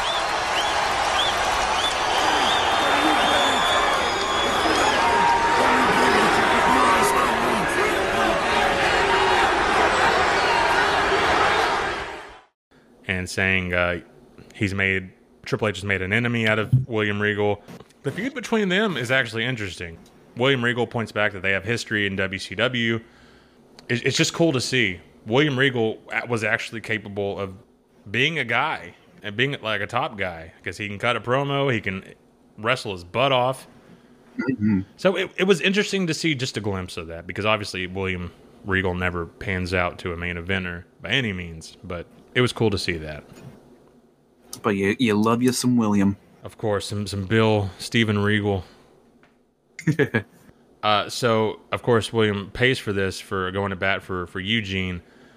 Triple H destroys him, hits him with a sledgehammer, and instead of like putting his hand over it, just whacks him in the back. And we see that in the package. William Regal gets stretchered out, and Triple H dumps it over. So he destroys Eugene's best friend, mentor, confidant, caretaker, whatever you want to say. So Eugene seeks vengeance upon Triple H and Evolution, but Eugene is he's trapped, or tricked rather, because him and William Regal are at a hotel, and William's like, "Hey, let's not leave. Let's stay here and wait for the pay-per-view." And Eugene's like, "I'm going to the show," and so. So he does, and Triple H is like, "I'm in the hotel room. You'll never believe it." And of course, he's beating up William Regal in the hotel room, bloody, destroyed everything once again. So this, to get heat on Triple H, we have destroyed a mentally deficient. Is that how you described it, Kyle? Mentally deficient man. Yeah. And his caretaker, for lack of a better title. That's how we got here. Like you said, it's really just over the top at this point. What are you trying to prove? The reason they gave is that Triple H is trying to help out Eric Bischoff get rid of his nephew, and I feel like there are much tamer ways to accomplish this goal. Yeah, and this is one of those weird, plot holy things sometimes with WWE. Is that aren't you in charge? Can you just fire him? You don't really want him around. Right. You wrongfully terminated me, Uncle Eric. It's like, oh man, my employees keep stealing all the supplies and burning down my office. Hey, I wish I could get rid of them. Independent contractors. That's right, Kyle. Gosh. So anyway, let's not waste any more time. Let's get into it. So Triple H, he wins an early slug out, but Eugene elbows him in the face, so it's time to head outside. Triple H grabs Lillian Garcia and uses her as a shield and pushes her down. And this makes Eugene go and tend to her. And Triple H kicks him in the head. It's time to load up on the announcer's table, but Eugene blocks a suplex to the floor. Some right hands in the corner set up a flare chop, and Triple H has a bad knee. Believe it or not, it's a way for Triple H to sucker Eugene in again and outsmart him for a cheap shot. He's cerebral. What a dastardly villain. A backbreaker keeps Eugene in trouble as JR freaks out about the injury. He's gotta be dead. The fans think Eugene sucks, so they boo him. Triple H offers a handshake, but Eugene reels him in for the rock bottom. Ooh. The People's Elbow is countered with a spine buster, and Triple H is cheered for this. Triple H chokes away, and it's back to the floor for a whip into the steps.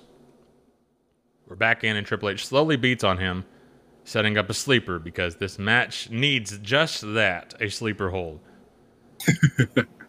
Eugene escapes and hits a Spookingo! Oh! First and only one of the night, to my knowledge. Dang. Wow. This is an all-time low, man. 2004 is being stinky.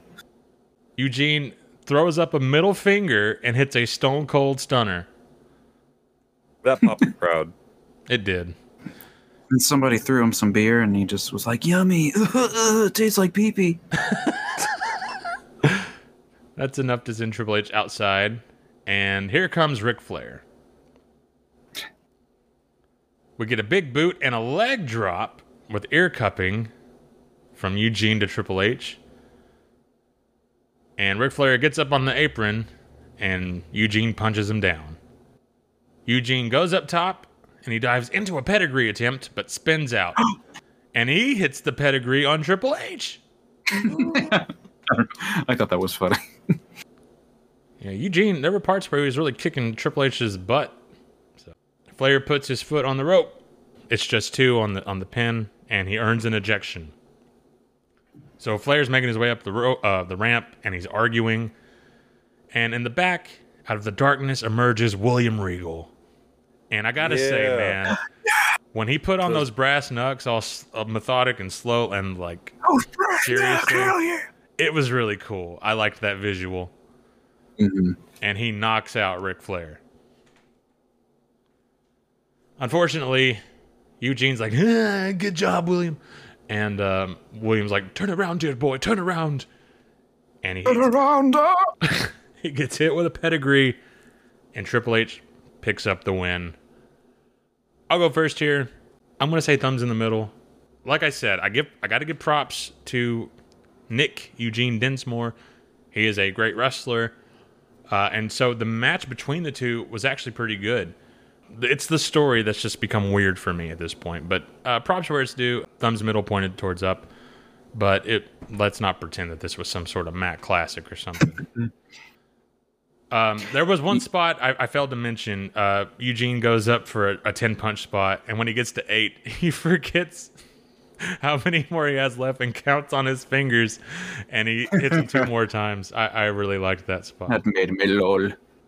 Yeah, I mean, I agree with you. I think kind of middle, slightly towards up.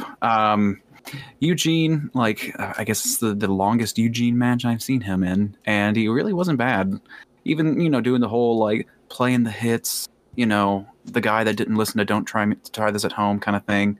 It was fun, but yeah, the story wrapped around it was just odd, weird, and stupid. And then just the crowd not really being on Eugene's side added an extra just layer of like, what is all this? What the hell are we doing here? So yeah, thumbs middle towards up. I think the match was really saved by William Regal coming out with the brass knucks. I think without that, it wouldn't have been what it was. I think we got a little bit of retribution, but Triple H is going to be Triple H. I thought it was really funny after the match when Trips was dragging Ric Flair out by the foot, and Ric Flair was completely dead weight with his arms spread that out to the visual side. was so funny. I just wanted him to drag him all the way to the back like that. That was so good. He's like, I'm used to this because, you know, he drinks a lot of tea. Yeah, Ric Flair is so funny. Thumbs in the middle.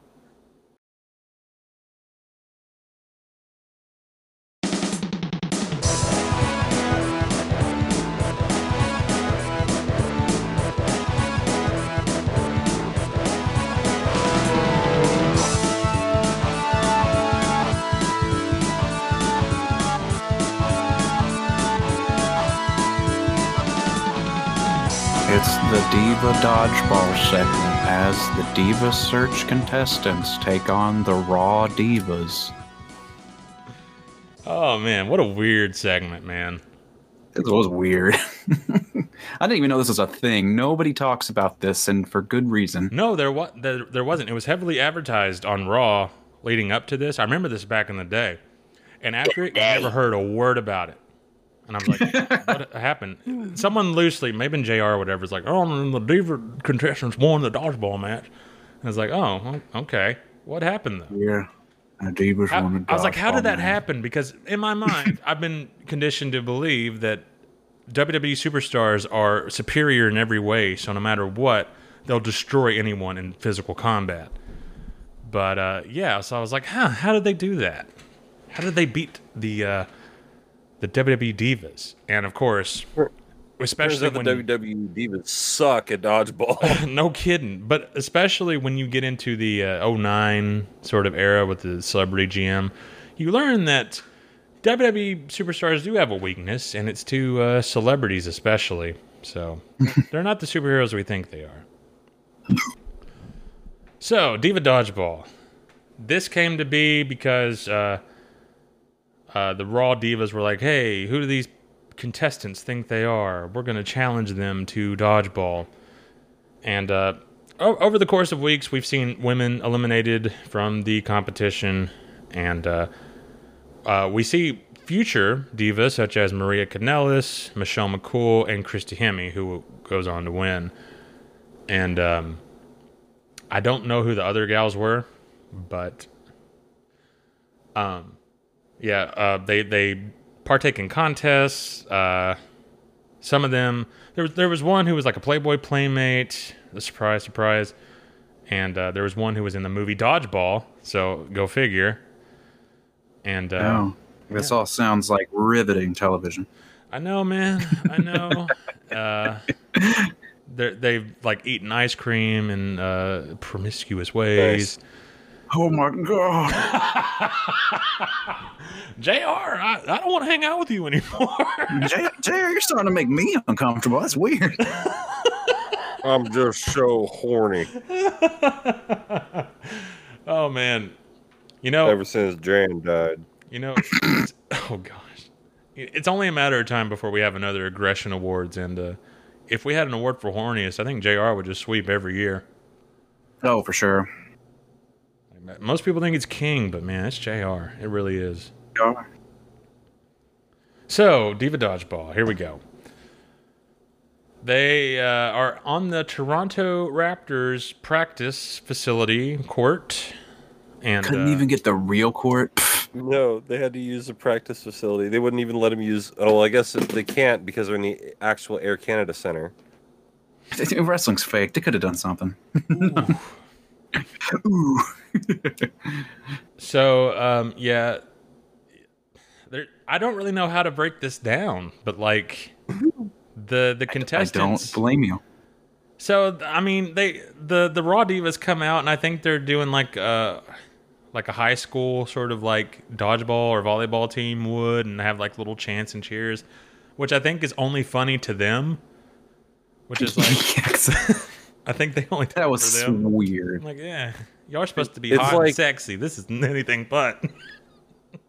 It's honestly, it's like coaching these kids in baseball, and they come out with these stupid little chants for every time someone's up to bat, and they're like, 6 feet under, 7 feet over. I'm like, shut up.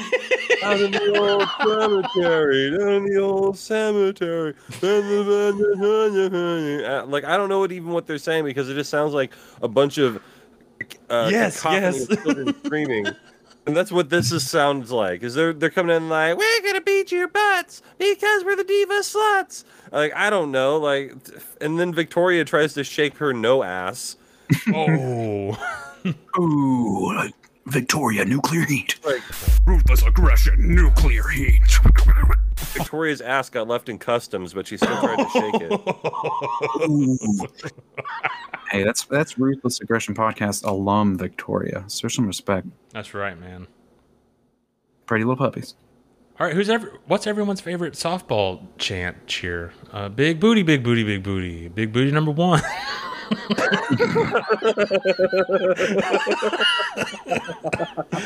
Oh, they all make me feel so uncomfortable. I forgot that was a thing. I'm glad I did not know of any of this. What? You never been to like a softball game and they did all these weird little... No, I'm not a pervert. I'm not a filthy, disgusting pervert like you, Levi. I covered high school softball for 2 seasons, and I never once heard big booty number 1. But I like it. Yeah, it's like big booty, big booty, big booty. Big booty number 1. All right, big booty number 2. Big booty, so on and so forth. And there's more, but I can't think of them. But that's basically what that was. And so anyway, to shorten this up a little bit, the contestants sweep the divas. It's embarrassing, I think, for the WWE, but like props to the diva contestants. I will say, like, in the end, I think the ending was kind of botched because it's supposed to be like, oh, Gail Kim got knocked, she's out. But they show the replay, and it's clearly the ball kind of like whiffs her head. Like, she's turning around to dodge it, and her hat flies off just because she's whipping her head around. And they're like, oh, it's done, that's it. And I'm like, no, you're just stupid. Well, they called it to an Earl Hebner decision, and I think he was just like, I don't care, she's out. Let's. Who the hell cares? This is dumb as hell. Like, she's gonna lose anyway. I'm gonna go sell my T-shirts now. Those poor referees. Oh man, I think it was Earl Hebner and Mike Chioda, but nevertheless, diva contestants win, and this causes friction between Victoria and Trish, and so they start fighting. I don't get it. Moving on, the crowd are booing this, and Jerry's like, "Why are you booing the women? They have breasts. They have 2 of them." And JR's like, they got coochies as well, King. Oh, hold on. Will you stop talking about cooter cleavage? In fact, here I brought a clinical diagram of a naked female body to explain. That's a Penthouse magazine. You know, technically it's called the vulva, King. I mean, get real. Oh my God! Listen, greatest episode we've ever recorded. Ever. Dude, I'm gonna pee my pants. I'm so angry. We're gonna stop right there and remind you that we gotta pay those bills. We'll be back after this commercial break. Oh, yeah. There's a new game, and it's tearing the streets up. Lace your boots if you think you can keep up. Bra and panties match with a diva stripped down. Build your character so strong, opponents skip town. But y'all rookies got a lot to learn. You ain't guaranteed fame, what you get you earn. It's a school of hard knocks where you pay your dues. Toughness is measured in your black and blues. Starting small time gyms where the chances are slim. Or rocking a leather belt laced with gold trim. The world title, you got the guts to take it. It's a cutthroat game, very few make it. You in the weak games, man, this ain't you. This is real life passion, THQ. The Legends roster stacked with Hall of Famers. Tough enough to beat even polished gamers. A bunch of superstars, SmackDown and Raw. They ready to fight, we gon' crack down your jaw. I'm your number 1 choice, man, your boy is sick. With moves so hot, I light up your joystick. Everybody else is lame, dude. They can't see me, I be running the GameCube. Day of reckoning's coming, remember I told you. Keep your friends close and your enemies closer. Rated T for teen. 1, 2, 3. Now that's what I call music. Volume 16 is here.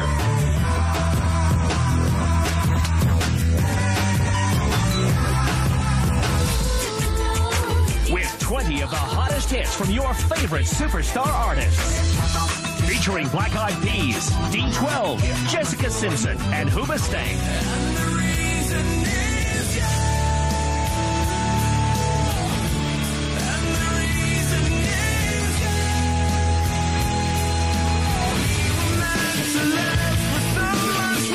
16 brings you more chart-topping hits, including Switchfoot, Lenny Kravitz, and Yellow Card.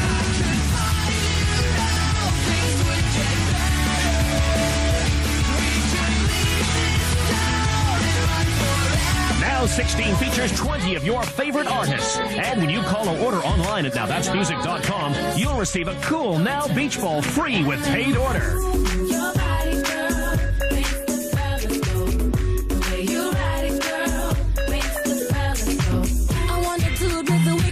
Now That's What I Call Music is sure to get you moving with hits from Beanie Man, Nina Sky, and Chingy. Now 16 is only one call away. Now That's What I Call Music Volume 16 has all the hits, including Britney Spears, Beyonce, and Petey Pablo. Get Now That's What I Call Music Volume 16 and complete your collection today. Working that back, I don't know how to act. Slow motion for me, slow motion for me. To order Now That's What I Call Music Volume 16, call or order online at nowthat'smusic.com. $18.98 plus $4.95 shipping and handling. Rush delivery available. Call now.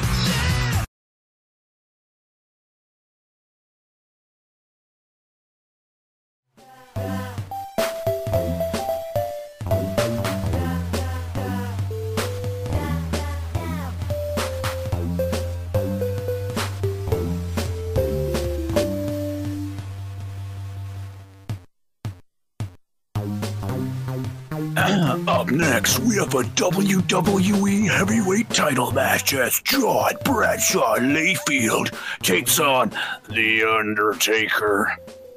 With a fresh sponsorship from Just for Men. I know, right? Yeah, his hair was as black as a Sharpie marker. It was, and his goatee. His goatee was so dark. Yeah, and he didn't even get it all. He's got that like real gray sideburn too. Mm-hmm. Looks like Jericho. So JBL has recently wrapped up his feud with Eddie Guerrero. You know, cheating to win the steel cage match, and he's looking for an opponent. And it looks like he's not going to have an opponent until The Undertaker comes out. And JBL's like, no thanks. I don't want to fight you. I'm good. And then like tries to cheap shot him, but Undertaker gets the advantage on him, whatever. The following week, JBL, he's like, you know what? Okay, I accept your challenge, Undertaker. And gosh, a little Undertaker comes out and he's like, I'm not scared of you. I'll fight you. Darn it, I hate it. Vince McMahon loves little people, but like it works. I want to hate it, but I don't. And so it's always funny. I have a thing. Like I went to see comedian Brad Williams, and like as I've explained to people, I don't have like any sort of phobia or anything. But if I'm not expecting to see a dwarf, and a dwarf walks out, I will just burst into laughter. It's mean, but like, hey, you know, it is what it is.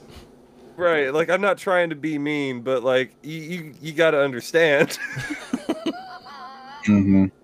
Kyle's like, oh, come on now, folks. Oh, come on. No, I get it. Oh man, but so JBL has this little Undertaker in a tombstone position, and the real Undertaker comes out. And JBL's sitting there with the little Undertaker in tombstone position, staring at Undertaker. And JBL throws the little Undertaker at the real Undertaker. And it just bounces off Undertaker and falls to the floor. God. And I felt bad for little Undertaker. Oh, why? That's why he came. That's why he was there. He knows what he showed up for. Exactly. It's like you're a human prop tonight. And so Undertaker fends off JBL, and he goes to pose, and they have little Undertaker walk up next to the real Undertaker and pose with him. And so Undertaker's like, WTF, man. And he choke slams the little Undertaker.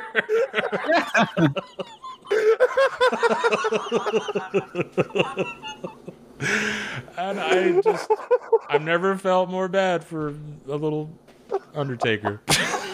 Mm-hmm. Not since the little gold dust that got attacked by 3-minute warning.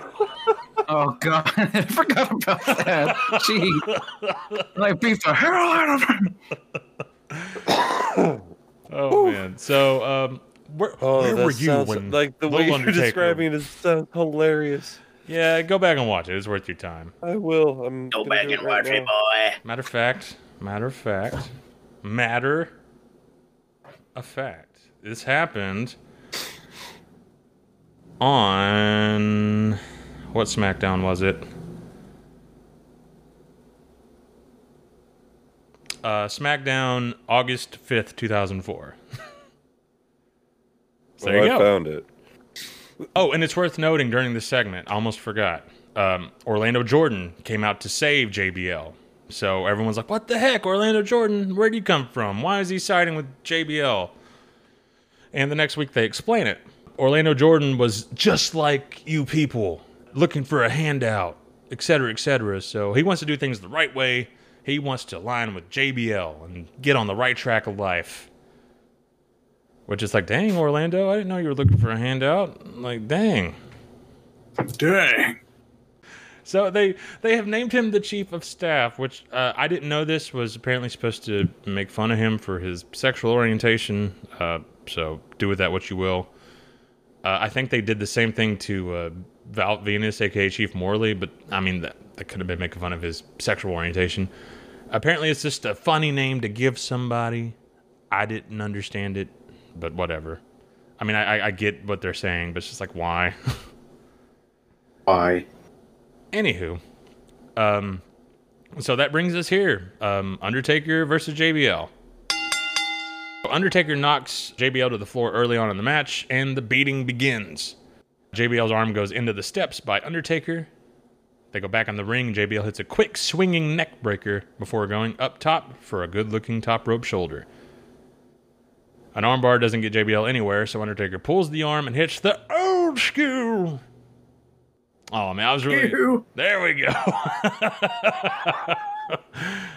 Undertaker grabs an ugly-looking triangle choke, and Taz says, it looks like something like a triangle choke.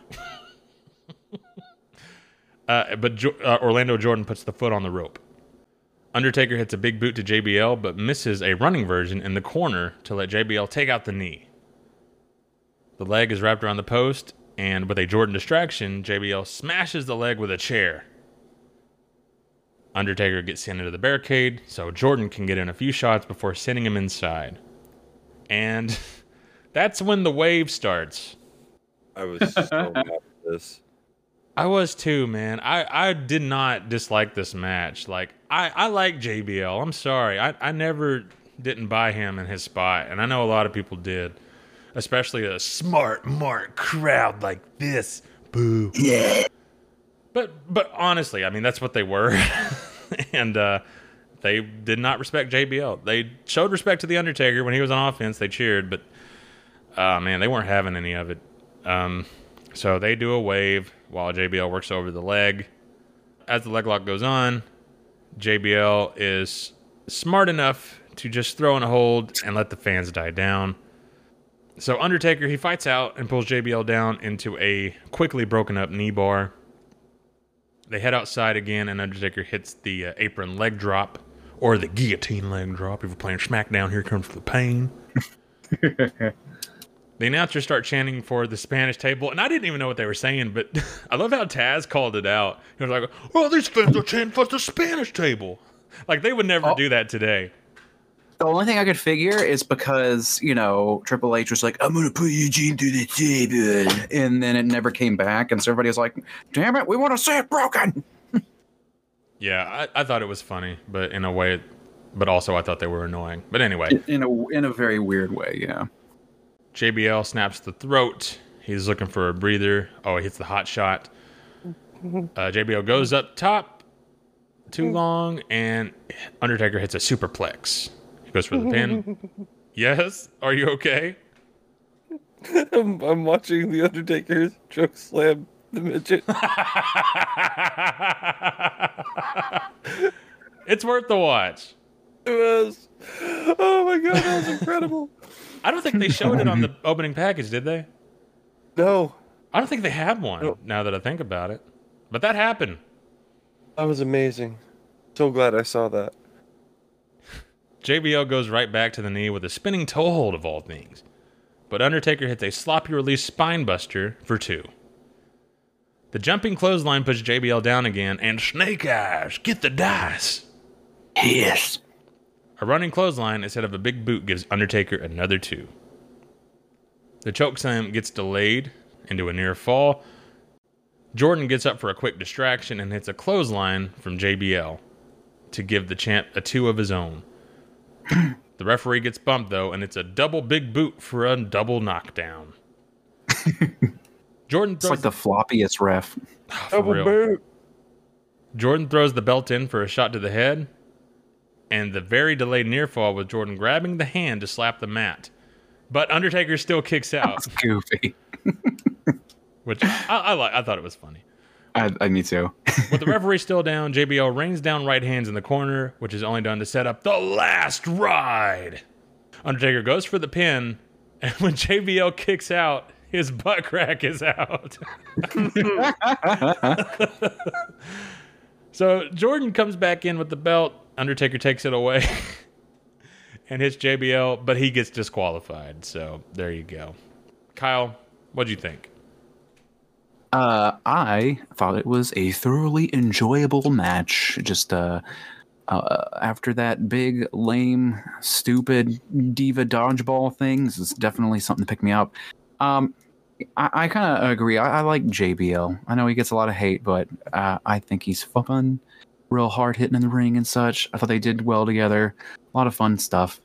The ending with the whole disqualification was a little but I don't know. I think Undertaker has he has an ability to, even when the ending's, it's not clean, he's like, oh, son, you done messed up. Now I gotta beat you up to send everybody home happy. And leading to the spot in the going through the roof of the limo. Just fun stuff. So I give it a thumbs up, personally. Yeah, I feel like the referee wasn't supposed to see the belt shot, but he looked up at the wrong time and saw it happen, and he's like, well, I can't act like I didn't see it. Yeah, I know. That's what it gave me that vibe too. It's weird, but I don't know. So and you can kind of tell when stuff like that gets disjointed because that didn't seem like it was going to be a post-match thing. I think that the match was going to end in no contest when he put him through the roof of the limo. I think that's how the match was supposed to end, or a double count out, something like that.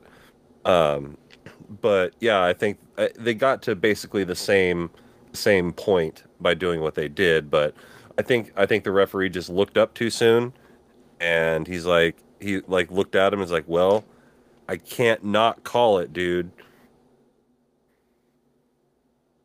Yeah. But it was good. I liked the match. I thought it was a lot of fun. Mm-hmm.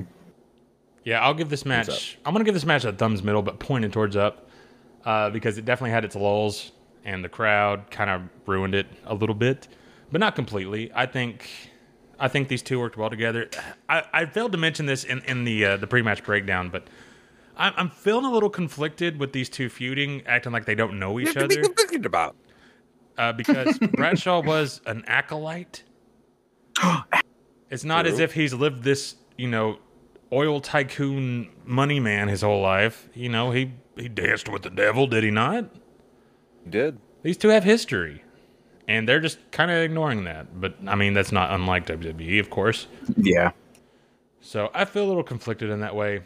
Not to mention, they do feed into that in a few weeks with the SmackDown 5th anniversary, with the return of 2 ministry wrestlers. But we'll get into that. Say again? Is it Viscera? It is Viscera! Yes, it's Viscera City. All right, you got me. It's Viscera and Gangrel. They will make an appearance on the SmackDown 5th anniversary show. and that'll be exciting. Juicy. But anyway, after the match... Oh, wait, I didn't say... oh, yes, I did. Thumbs up, no pointers up. You said it. I said it. Get out of here, Levi, you loser. So after the match... and thankfully, this spot was not ruined to now an infamous spot where the limo is dummied to go through, right? There was a fan who got on top of it and almost ruined the whole thing. For those who are aware of the history behind that. But Undertaker, he chokeslams JBL through the top of the limo. And so, yeah, JBL, he won the title, but at what cost? Everybody's favorite outcome of a story, right? Mm-hmm. So, what did you guys think of the choke slam to the limo? I liked it. I thought it was cool. Yeah, goofy fun. It worked. Like I wanted to pick it apart. I was like, I mean, it did what it was supposed to do, and it looked cool. You know, it's only as a discerning smark that I'm like, oh, you can totally see that it's not metal on top of the roof. Like, yeah. Well, with that being said, now it's time for the main event of the evening. Oh yeah.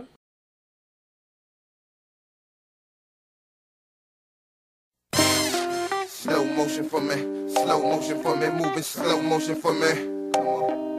Slow motion for me, moving slow motion for me.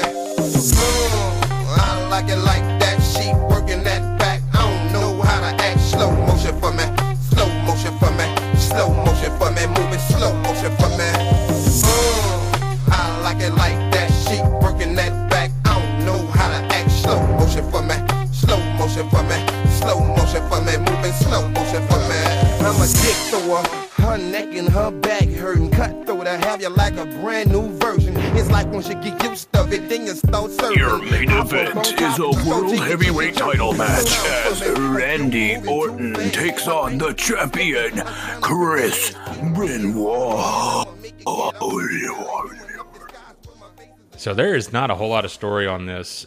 Basically, WWE has hit the fast forward button on Randy Orton's push into stardom. And it's not unearned. Randy Orton has had a heck of a year. Picking up wins, feuding with Mick Foley in the Royal Rumble, picking up a win at WrestleMania against him, picking up a win against Cactus Jack at Backlash. He's been in like really good quality matches. But man, this kind of came out of nowhere. Like an RKO. Randy Orton wins a battle royal to determine the number one contender at SummerSlam. And we see seeds of dissension between Triple H as well as Randy Orton. Randy's like, man, I hope I win the title so that we can challenge one another and have a great match. And Triple H is like, yeah, whatever. And so, whatever. Butthole. Hopefully nothing happens between them, of course. Oh no. That's how we got here, man. Benoit hasn't really had anything to sink his teeth into, unfortunately. Going from babysitting Eugene and never getting away from Triple H, and here we are. That's really it. And of course, the fans are definitely behind Randy Orton. And Randy, which is all the more befuddling when Benoit is Benoit not from Toronto? No, he's from Edmonton, Alberta, Canada. I'm not. There you go. I'm not. That's different. No, now he's residing in Atlanta, Georgia. That's why they're booing. We like Missouri more. We like St. Louis. It's closer. So yeah, where are you guys at on the whole Randy Orton main eventer thing? I'd say it is just like you said, just kind of for being so young, just kind of sudden. But you know what? Screw it. If it's hot, go for it. I think a little bit. I'm sorry. I think a little bit is like we're gifted the power of hindsight, so we can see that it worked. So we're like, yeah, I loved it, but like I don't know because I didn't see it at the time. I don't know how I would have felt about it. Mm-hmm.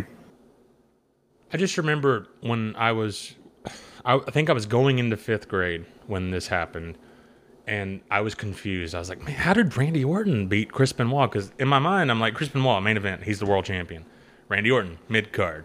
Like, how did he beat Chris Benoit? And if you know TV over the next several months, I'm not going to spoil anything, but like, you know, some good stuff coming. You may have question marks, but we'll get to that when we get to it, of course. But for now, let's get into the match and break it down. Fans are all over Earl Hebner to start the match with a "You Screwed Brett" chant. I will note also that Randy Orton. This is to my knowledge, the first appearance of the Golden Shower Pyro. So I always liked that. I always gave it to my wrestlers when I was growing up in the game. Same. I honestly like it was always my favorite Randy Orton kind of entrance. I think it fit him just so well. Mm-hmm. Like honestly, I've never been like the biggest fan of the Viper entrance. It's cool, but not as cool in my opinion. No, man, we went from like this, cocky, arrogant, like snobby boy to I hear voices. I'm crazy, man. Yeah, and I think snobby boy, I feel like suits his personality better because he comes off as a little shithead, 100%. Even when he's the Viper. And props to MJF, who is doing the same thing, and it's working well for him. Mm-hmm. Just imagine, like in 5 years, MJF's like, I'm crazy, man. Ooh. He's like, I'm the Snake. A lot of people compare MJF to Miz, but like I've always seen young Randy Orton in him. That's an insult. Anyway, no for AEW talk. We're talking about ruthless aggression. So yeah, I noted that I really liked the seriousness in the face of Randy Orton. Like he's taking this seriously, and I think it plays well into the ending of the match as well. But Benoit drives him into the corner to start out and takes down Orton with a rather early chin lock. A test of strength goes to Orton, but he misses a knee drop. Benoit is right back with the armbar, and arm drags him down into another armbar. Ooh, say that 5 times fast, Armbar. That's reversed as well with Orton grabbing a sharpshooter of his own. And this is really the only time I can note that Randy's hit a sharpshooter, so it was kind of neat in that regard. However, he didn't really sit down into it, so... Yeah, like that sharpshooter's kind of weak. I don't know, it's like a minor peeve of mine is when I see somebody try to do a sharpshooter and they just don't really do it good enough, because then it just looks weak as hell. A criticism that people have for Sting modern day, and granted he's 62, is that he doesn't sit down into the Scorpion Deathlock anymore. But I think he caught wind of that and started to do it, so props to him. Benoit slips out of that and tries a crossface, sending Orton to the floor, where he posts Benoit to really take over. He drives him into the post a second time and keeps the champ down, and Orton drapes him over the top rope for good measure. We get something like a DDT on the apron. It gets Benoit out of trouble, but he misses a dive through the ropes, and oh my gosh, like how does he not have a concussion after that? Surely he did. For real. It looked really bad. That looked rough. Like, ugh. And the sad thing was I just recently rewatched like the Benoit Dark Side of the Ring 2-parter, so it's especially like, ugh. Hits all over again, man. And Jerry was like, oh, he's had surgery on that neck. I'm like, that's not what I'm thinking of, man. But of course, Jerry Lawler's not sitting there in 04 saying, he's going to kill his family. Wait, did something happen? He's got a brain of an 80-year-old Alzheimer's patient. Oh, gosh. Oh, man. Back in, and Orton hits the over-the-shoulder neck breaker for 2. It was a really cool-looking move. Followed by a chinlock, which was not a really cool-looking move. I don't know, I thought it was pretty awesome. Benoit... Randy freaking Orton. Benoit fights up for the stereo crossbodies, but gets up first for a Northern Light suplex. A released German suplex has Orton in trouble, and the sharpshooter goes on. That's good for 2 arm drops until Orton makes the ropes, so they're both exhausted, both putting in some real good work here. We'll get some rolling German suplexes. We put Orton down again, but he gets his feet up to block the diving headbutt, and oh my gosh, if he didn't have a concussion then on the suicide dive, he definitely has one now. That looked so bad. That looked like it hurt. Mm-hmm. The cover is counted into a crossface, but Benoit rolls out. Back up, and Benoit tries it again, but Orton spins him around into the RKO, and oh my gosh, Randy Orton gets the win and is the new World Heavyweight Champion. Great match. A lot of fun. I really liked how... I feel like this is the first real RKO out of nowhere scenario. It happened so suddenly. It really put Randy Orton over as a legitimate champion. And this is soapbox time. This is what's missing from wrestling today. Is you have a guy hit his finish one time, and the match is over. There wasn't 11 kickouts. He didn't have to hit his move 40 times. He hit the RKO once, rolled him over, he got the pin, walked away the champion, and it's simple as that. And the whole time you're sitting there like, there's no way he's gonna kick out. He's got to kick out of that. Nope. I really liked it. I thought it was really well done. As for me, I thought it was just okay.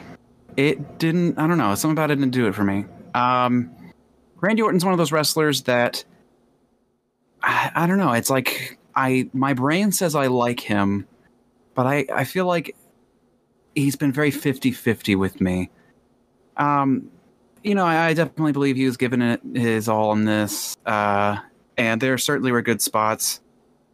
But at the same time, I feel like there are parts when Randy kind of dragged it down.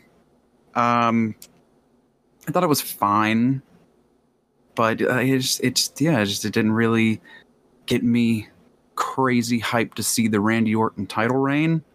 And I guess just one of those hindsight things like, oh, this is how we end Benoit's reign? All right, I guess.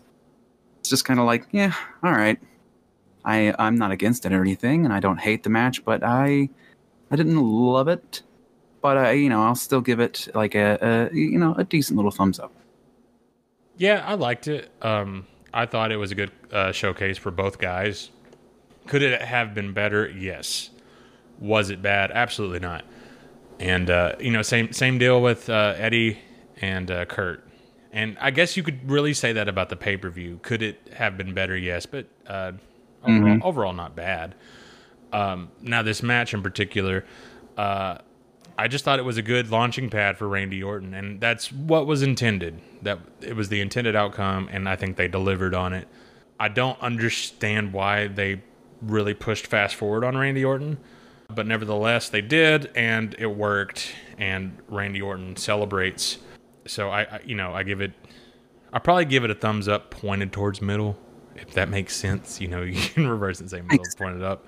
But a good little thumbs up. Yeah. So anyway, Randy Orton celebrates, and then Chris Benoit comes back in after the match and is like, "Be a man, be a man." Because subtlety was never Chris Benoit's strong suit. Chris freaking Benoit. It may or may not have been the CTE talking, but nevertheless. Randy Orton's like, "Oh, jeez, man. Okay, here you go." And shakes his hand. It's your handshake, dude. Shut up. He said be a man like after he had already grabbed his hand too. And I was like, shut up, Chris. Jeez. So they shake hands, which was cool. And they play Benoit's music, and for a second I was like, oh man, it's taking away the shine for Randy. But then they play his music again, and Randy Orton pounds his chest, raises his arm up to Chris as a sign of respect. And props to Randy. He won clean as a whistle. Mm-hmm. And he showed respect after the match. Yeah. Definitely like that. And the individual, him holding the title belt was cool.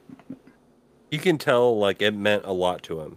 Mm-hmm. Like, as the moment is occurring, you can see him realizing what is happening. Like, I thought it was really, really cool. He was just thinking, oh man, I'm more famous than my dad in such a quick time. Yes. Basically. He's like, I'm going to go shit in somebody's bag. Yes. And that does it for SummerSlam 2004. And like I just said, fine show, could have been better, but was not a bad show. Started off a little slow, which is kind of a pattern for this year in Ruthless Aggression Wrestling. But that's how I feel. What do you guys think about the show overall? Yeah, it's fine. Like, as far it's weird. It's SummerSlam, but I feel like this is kind of like B pay-per-view feeling. It's certainly not the big spectacle You kind of, I guess, think of a modern SummerSlam. But, it was serviceable. It was fine. Certainly was not miserable watching this. Even with the Dudleys opening, like I didn't hate it. It's if you're wanting just some easygoing pay-per-view to watch, then here you go. Here's SummerSlam 04 for you. But I will say that I can't wait to get 2005 because I think 2005 picks up a lot more than 04. Yeah, I thought it was decent. It really picked up more towards the end. The first half of it was bad. The second half of it was good. So it evens out to be average, kind of like like Kyle's saying. Yeah, it didn't really feel like SummerSlam. It felt like, I don't know, just like No Mercy maybe. Mm-hmm. But yeah, it was all right. We got the big moment at the end, and that was worth the price of admission, I guess. You got to see Eugene take Triple H in a 15-minute classic. Yep.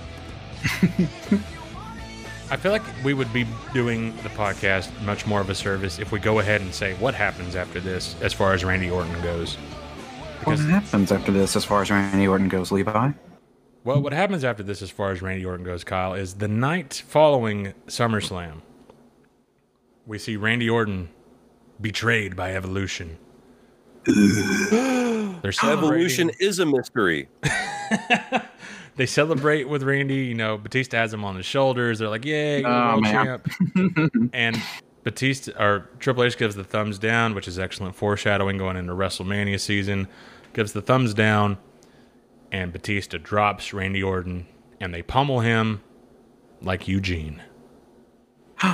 No. And then Eugene comes out with sunglasses, and he's the new fourth member of Evolution. You got my respect, Eugene. Welcome to the club. I watched that live, man, and I'll never forget it. I was like, whoa, man, they betrayed Randy. Like, how? Why would they do that? That's their friend. He's nefarious, right? A mystery. And, yeah, do you guys remember watching that at all? No, I didn't watch it at all. I didn't watch it at all either, Levi. I'm sorry. Wow, okay. But yeah, it's one of those big moments that I've seen in highlight packages a million times over, though. Mm-hmm. And clearly see it in my head, the thumbs up, the thumbs down, and then the and then dead. There you go. And then the following week on Raw, Triple H demands Randy turn in the championship over to him. Why? And it looks like Randy is going to give him the belt. But Randy pulls it back, spits in his face, and sets up the feud for Unforgiven. Consequently, our next show we'll be reviewing. Yeah. And then Randy goes, I spit in the face of people who don't want to be cool. So, Jake, what can we expect from Unforgiven 2004? Well, I'm a little upset because we're going to be missing out on a Maven versus Rodney Mack with Jazz match. That's the dark match. I mean, that's everyone we like. Maybe we'll have to exception and review a heat match, man. Yeah, we'll have to find that heat. Yep. So we have Christopher Benoit and William Regal. They're going to be going up against Batista and Ric Flair in a tag team match. Sounds pretty good. Trish Stratus with Tyson Tomko will be facing Victoria for the WWE Women's Championship. Could be good. Immediately after that, just leave him out there. Tyson Tomko will go up against Steven Richards in a singles match. Chris Jericho will go up against Christian in a ladder match for the vacant WWE Intercontinental Championship. Oh, wow. Okay. So, something is amiss. I love that. Now and then. What happened? What the hell? We've got a no DQ match between Kane with Lita and going up against Shawn Michaels. Oh, wow. Okay. Oh, okay. We've got Rhino and Shawn Michaels is going to save your soul.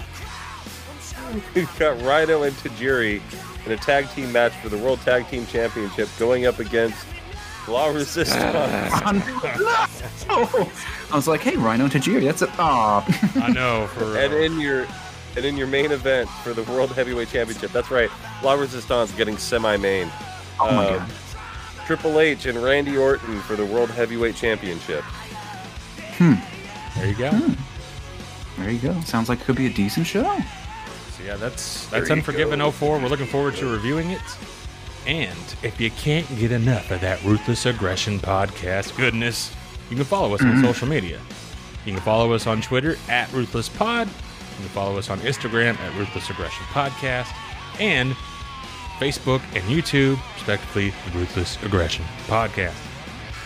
Jake, where can they follow you in the meantime? Y'all can find me on Twitter at JakeTaber541, at CrashLandis. You can find me at badfacts.info, where I am the host of my show with Alex and Jake. You can find more of my delicious content there. And Kyle, where can they follow you, good sir?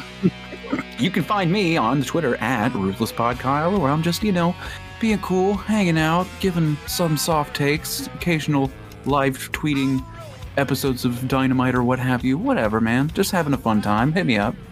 And furthermore, if you can't get enough of that Ruthless Aggression Podcast goodness, you can subscribe to us on Patreon for as little as $5 for exclusive content such as show notes, bonus episodes, bonus series, and much, much more. So subscribe to us on patreon.com/RAPod. That's R as in Rodney Mack, A as in A-Train, and Pod. Like how in order to describe A, you just said A again, essentially. And so, yeah, of course, we thank our patrons, Mr. Fretz, Nate the Effing Great, and Trevor Fralick. We thank you, fellas. And so please, if you want to join the Spagingo Squad, subscribe on Patreon. And in the meantime, that does it for us. I'm Levi. I am Kyle. I'm Jake. Reminding you too.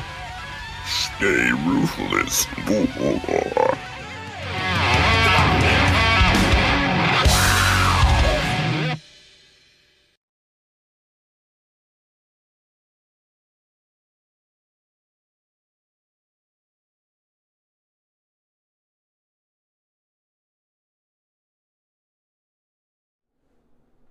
So, ladies and gentlemen, right now, I would like to introduce to you a man who needs no introduction. And I mean that. For he is your champion of the galaxy. That's right. The galactic heavyweight champion, presuming that galaxy is the Milky Way. He is the greatest export of Wisconsin since sliced cheese. And he is the expert in all things Summerslam 2004. So right now, give it up for the game changer, Nate the Effing Great! Woo! Yeah, woo! The crowd goes crazy. Oh my gosh. Nate, welcome. Welcome to the show, man.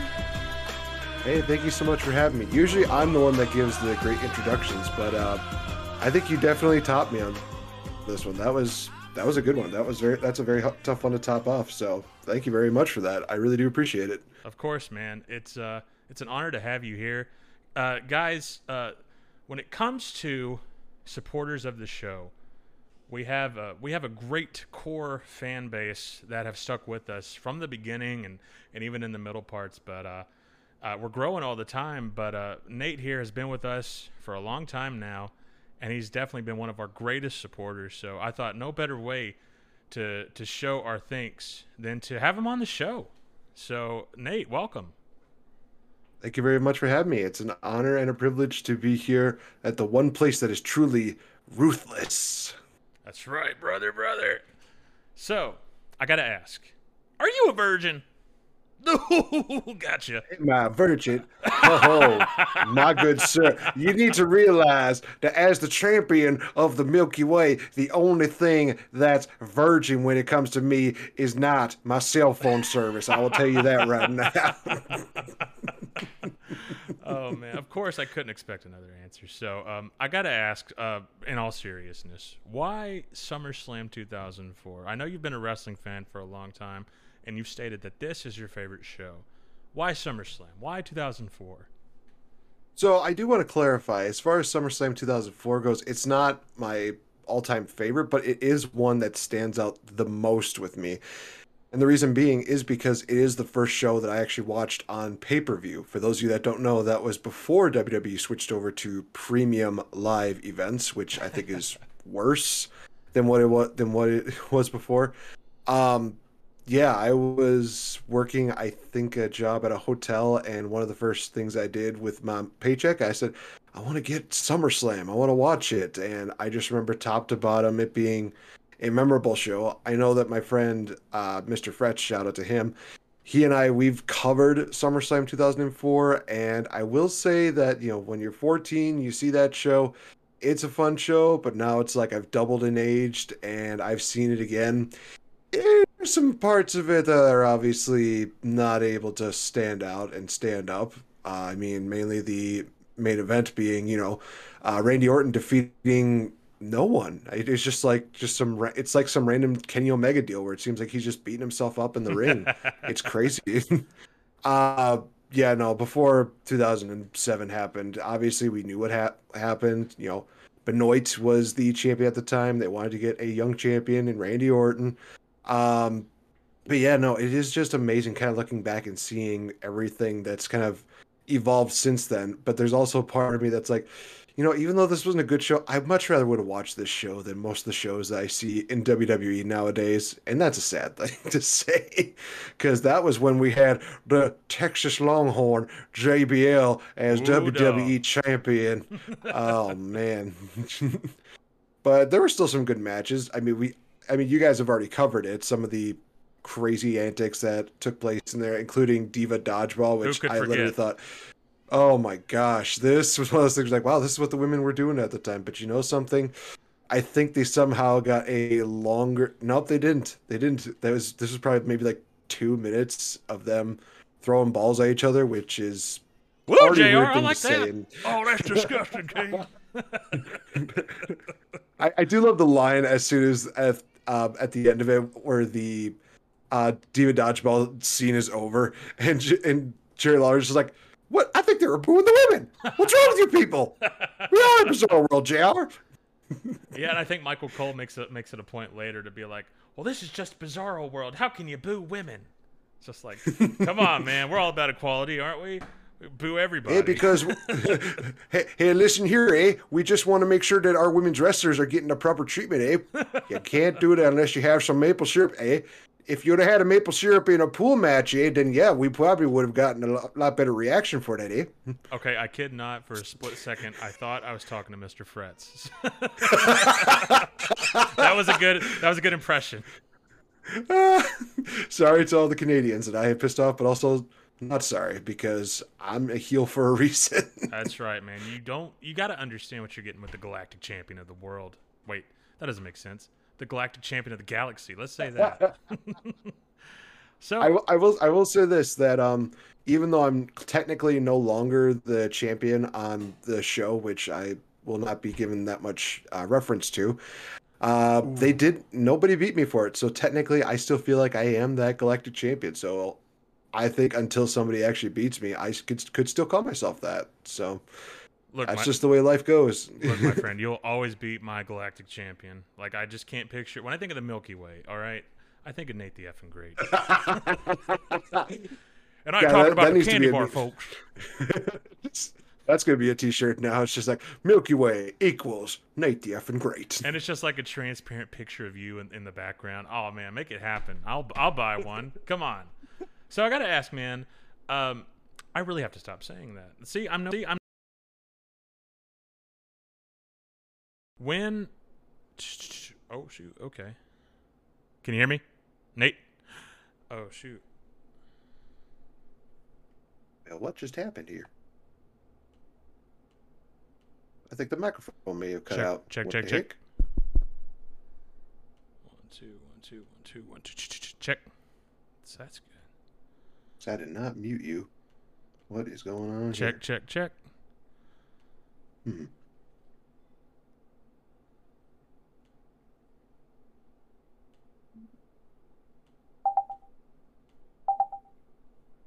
Hey, can you hear me? Let me try this, Levi. Let me just... Check 1, 2. Oh, shoot. Check.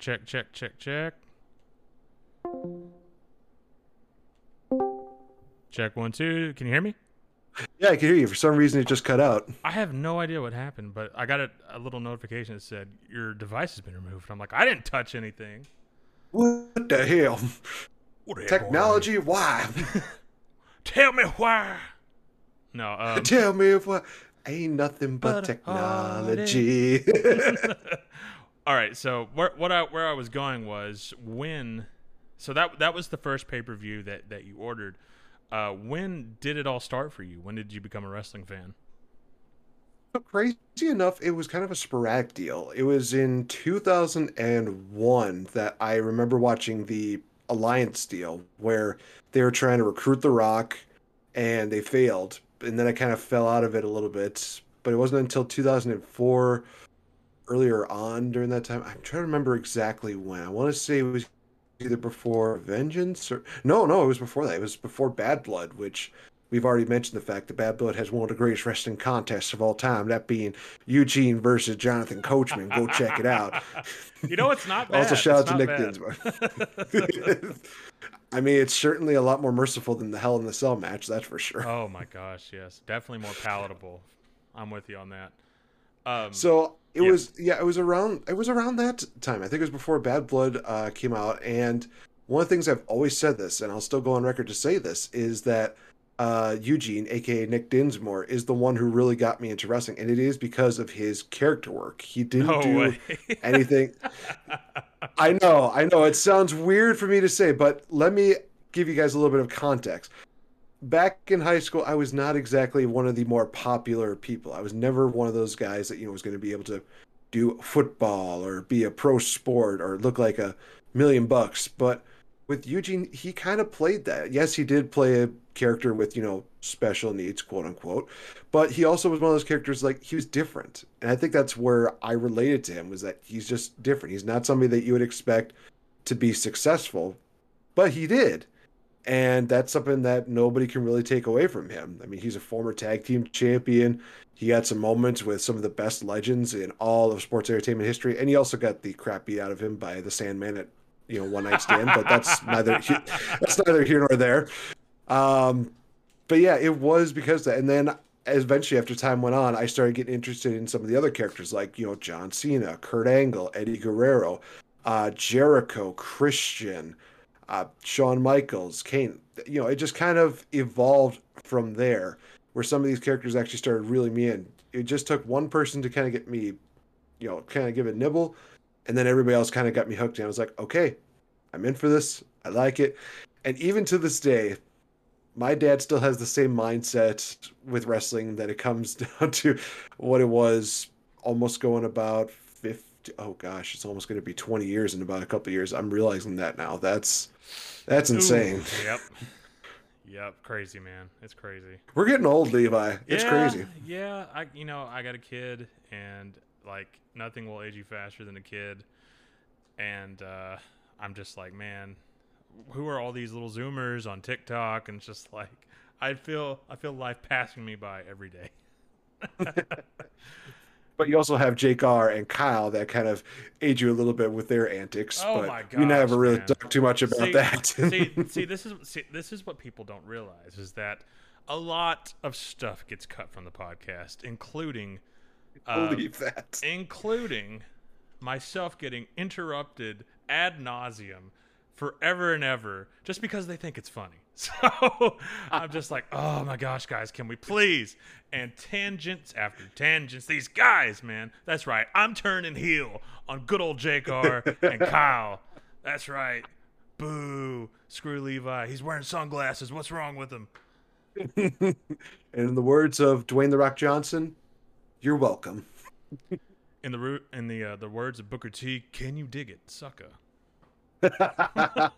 So well, thankfully you got past the Booker T deal, so right. Well, that's interesting though, that you got interested in around 01 and came back in 04.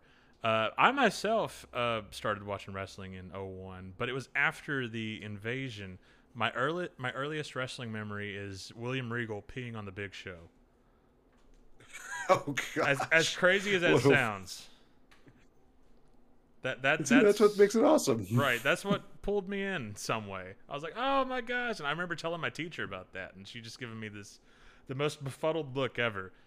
Because I was in second grade, and I was just like, what is this kid talking about? What is he watching?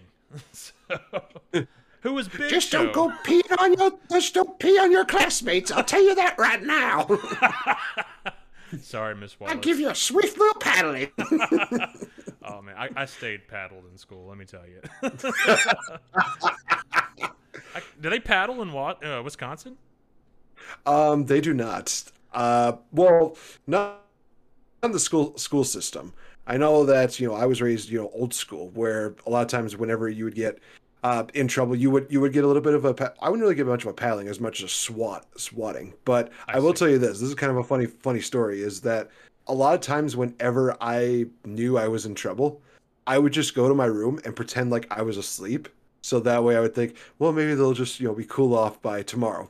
Nope, they saw right through that charade, and I got such a swift little swatting from that. But, it is kind of one of those things where it's like, do I really have any resentment against my parents for it? No, it's one of those things where I understand why they did it, and I understand the fact that it made me into the person that I am today.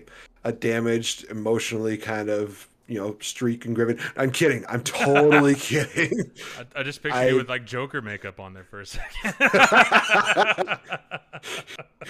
Just pull down my pants. You know how I got these scars? Oh my gosh, that's a Joker remake. That'd be interesting. For a certain audience, maybe. No, I'm kidding. Let's go through match by match, shall we? And I would love to get your thoughts on just in depth how this show went down. Excuse me. So we opened the show. Gosh, I stutter so much. I need to stop that. Don't turn it into Matt Morgan in WWE, where he's like, Morgan. I'm no and then John Cena does like parrot, pediatrician, principal, Peoria, pain in my ass. I forgot all about that. Oh my god. Oh, trust me, you're not gonna forget about it in a few months when you have to review like Judgment Day, and then you'll have to relive Matt Morgan. Oh my gosh, I am not prepared for 05. I'm just not. I'm just like, what happened in that year besides Eddie Guerrero dying and the ladder match with Dominic? I'm just like, oh man, I have no idea what awaits me. But, the show, we start with the Dudley Boys, recently turned heel Spike Dudley, taking on Billy Kidman, Paul London, and Rey Mysterio. Kind of run me through your memories of the build of this and what you thought of the match. So the build for this, I thought, was pretty good for what it was. I mean, obviously, they had the Dudleys and Paul London and Billy Kidman feuding with each other for the tag team titles. But you also create that little narrative of, Spike and Rey kind of building up to each other, and that was kind of a bit of a shock to see Spike turn on Rey, and then he comes like the leader of the Dudleys, which honestly enough, in a weird way, works because it is the little guy that has these two beefy brothers that are literally going to just be like, you pick on our brother, we gonna beat you up so bad that I can't really do a full-on bully Ray accent. Hey, so that was good. That was great. I felt like I was going a little bit into Taz there for a minute. It made me want a New York deep dish. I'm not going to lie. There we go. No, build I thought was pretty good. And then we get to the match itself. I remember this matchup so much because whenever my brother and I watched this, I would always, anytime Rey Mysterio would do like his flying deals, see it senton or he's flying with the head scissors, I would just go like, oh, wee! And it's almost like he just seems like he would be doing that. I mean, obviously CM Punk one time went, I'm flying, which, oh gosh, is one of the greatest Raw moments of all time. But, and then when he hits the barricade, he just go, wee, oh! he just eats it. Right. A bit of a shocking result too, but nobody really kicks out of the 3D until, they go into TNA and they get beat by two young guys known as Motor City Machine Guns. That's something I'll probably discuss on my podcast in a later future. But yeah, a little cheap plug. But no, I actually think that as far as this matchup goes, this is probably my second favorite matchup because it told a great story. It was an interesting result, which I feel like it didn't get more of a resolution to it in the future, which you guys will probably find out because literally they just had this match and then they're kind of falling in and out. I mean, Ray and Spike, they kind of continue their deal, but for the most part, it was just kind of like, okay, we're going to have the tag team titles switch hands, which, oh boy, you're going to love the next team that wins those belts. But the match itself was good. I really enjoyed it. It's not the Bashams, is it? No. It's definitely not the Bashams. But let's just say that you're not going to like 05 even more. Okay. I'll tell you what, even more than 05, I know I despise 06. And I felt it was a mercy in my life when they changed from UPN to the CW and I couldn't get the channel anymore. So I was like, man, I'm glad I don't have to waste any more time on King Booker and Finley and William Regal. I was over it, man. I'm like, what happened to SmackDown? Oh, but Regal. I know. Maybe I'll appreciate it more with a second watch through. But at the time, oh my gosh, man, I feel like we're about to hit a big snag with SmackDown. But nevertheless, moving forward to Raw, we see Kane taking on Matt Hardy in the first and only, if I can recall, Till Death Do Us Part match. Now, my feelings on Kane are pretty noted, and I despise Kane. But tell me, what were you thinking at the time, and what did you think of this match? So, at a young age, I had no idea, what the magic of RAI. I can't even spell it right now. RAPE. There we go. Was. So I really kind of had no idea what to kind of expect when it came down to this. But now as I got older, I'm like, oh, that's, yeah, no, this is not a good story that's going to hold up for years to come. I mean, yes, Matt Hardy is the conquering hero. Matt Hardy is supposed to be the one who's like, you impregnated my girl, therefore I'm going to give you a little V1 and make you go delete. Oh, wait, no, this is pre-deletion? Damn it. So, oh, man. And the sad thing is this is after he did, like, those Matt facts, so we couldn't even get that during the matchup. Oh, man. That makes me sad.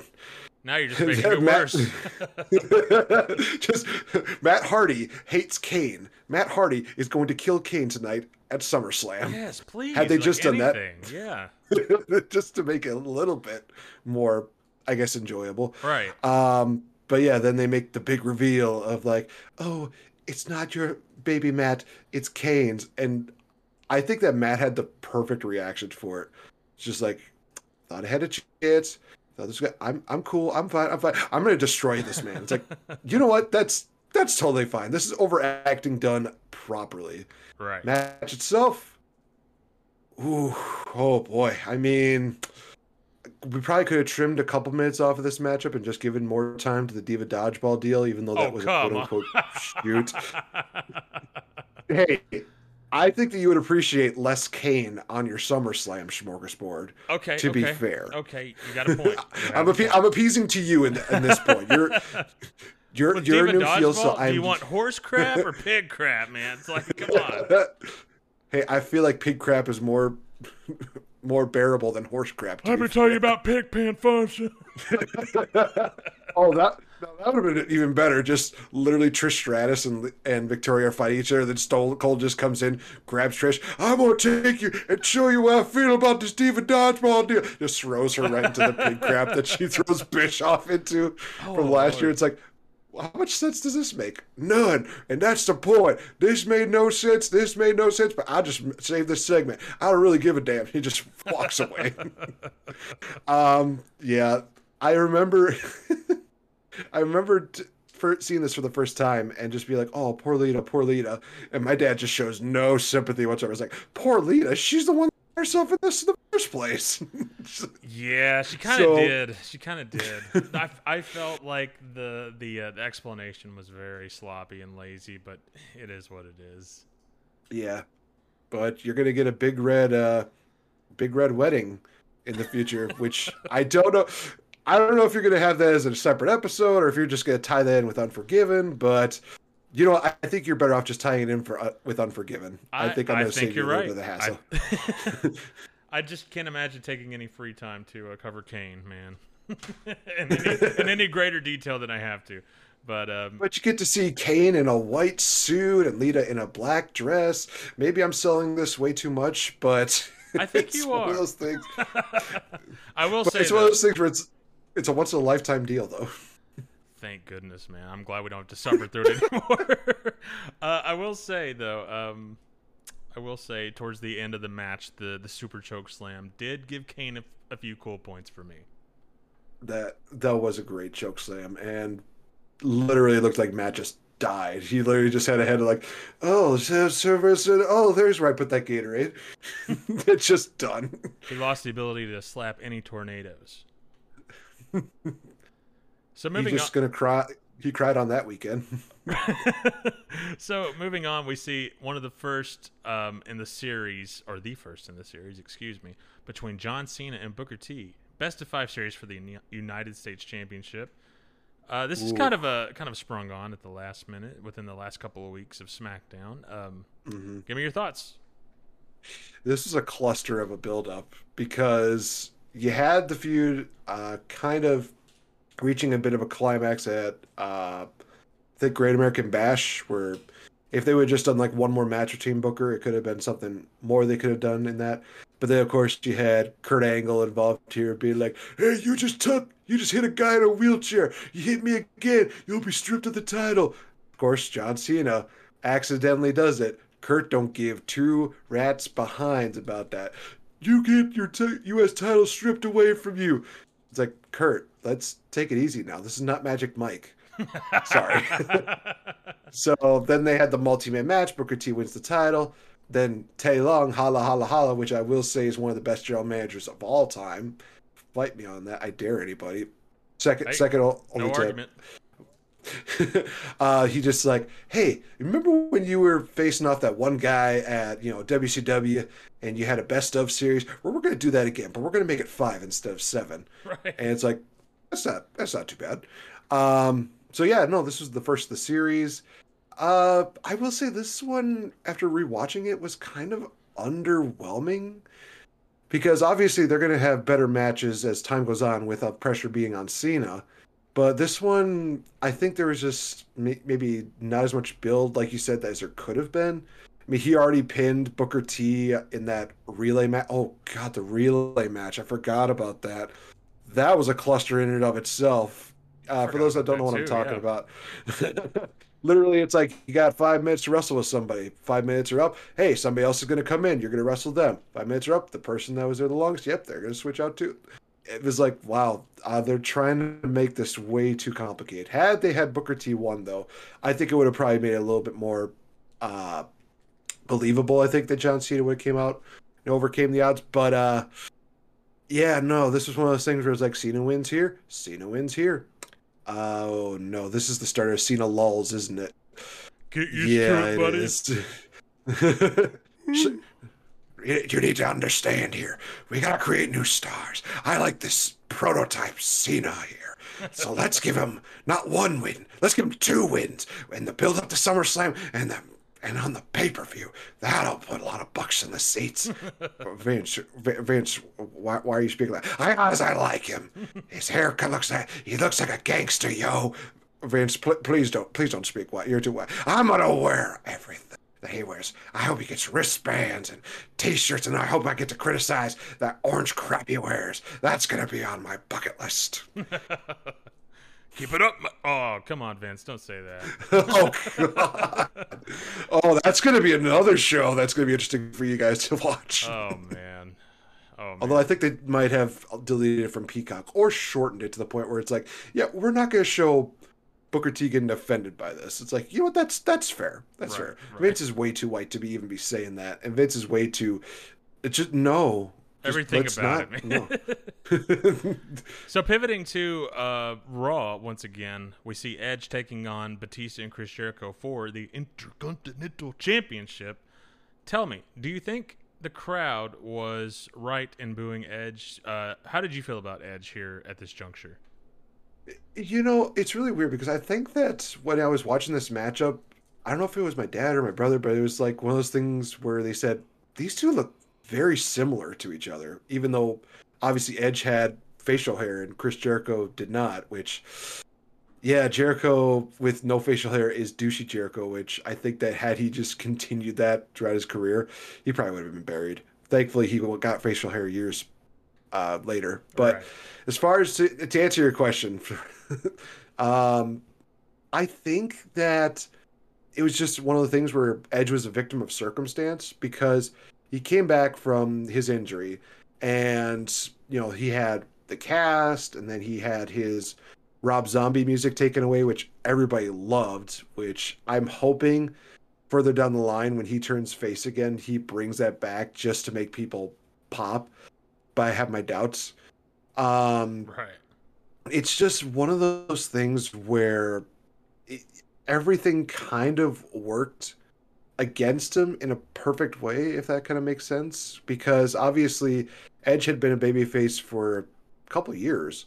So a good change of pace definitely would help him out. And obviously, as time goes on, he definitely becomes a star that a lot of people are not going to forget in the long run. So to answer your question, I think they did have the, enough tendency to boo him. It was just a situation where, again, some of the things just did not work in his favor, but it all worked out for him in the end. He didn't get buried by the crowd, obviously. Right. I think it was for the greater good, personally. And, we get that awesome Alter Bridge theme very shortly from this point. But moving back to SmackDown, we see Kurt Angle out of career-ending injury taking on Eddie Guerrero. Let me ask you this. What do you make of WWE's explanation that Kurt was faking his injuries? So I think it's one of those things where only Kurt could do it. I just don't see anybody else during that time that could have faked an injury and then just be the kind of twisted, just just kind of being just the way that Kurt sells it, obviously. And then he, of course, he's just this coward guy who's getting chased by a crazy old man. Oh, you can walk again. That's fine. You're gonna fight at SummerSlam. It's like, oh, okay, that works. That works. Where he was just on that firing spree. Oh my gosh, the firing spree where he just fires Tony Chimmel and he fires Josh Matthews. That could have still been going on. He could have just Vince could have said, "We're gonna keep all the women. We're bringing the women back. Tony Chimmel, you have your job back." Wait. Who do you fire? Josh who? Who? That kid can go somewhere else. He can go someplace where there's total nonstop action. Ooh. that wouldn't have been the right move for him. Right. Although he probably would have met. No, he wouldn't have.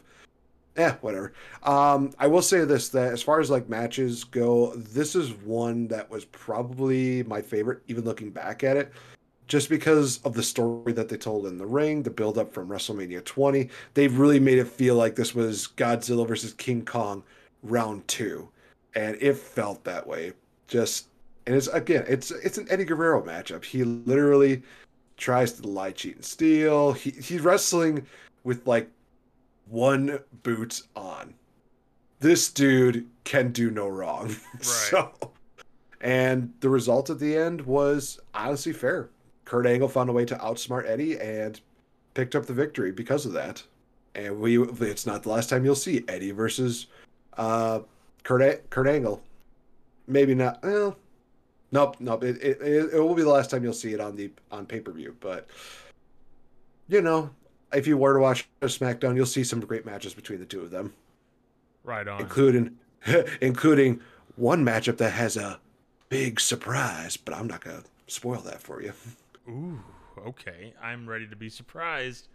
I will say, going back to your hero, your ruthless aggression hero, I don't think this has jumped the chart for you yet. Perhaps things were just getting into gear. For me personally, going through this ruthless aggression rewatch for the podcast, I feel like Eugene has jumped the shark, and we've done way too much.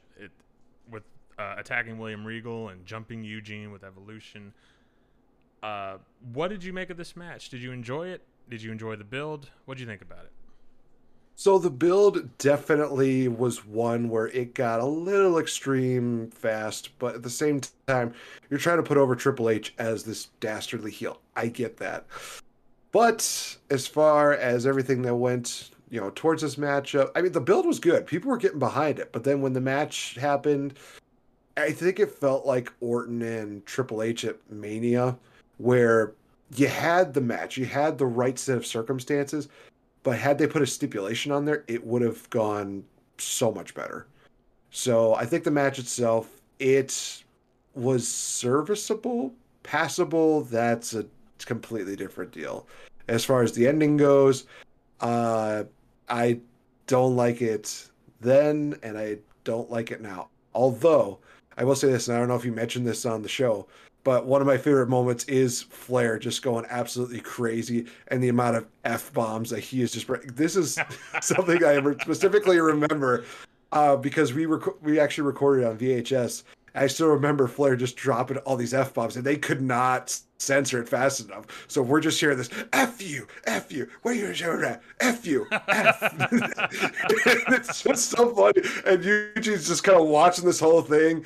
And then next thing you know, here's Regal. He's just like, oh, F me? No, F you. Boom! Knock him down with the punch. It's like, okay, that got a good pop. That was great. And then the finish happened. It's like, oh, that was not supposed to happen.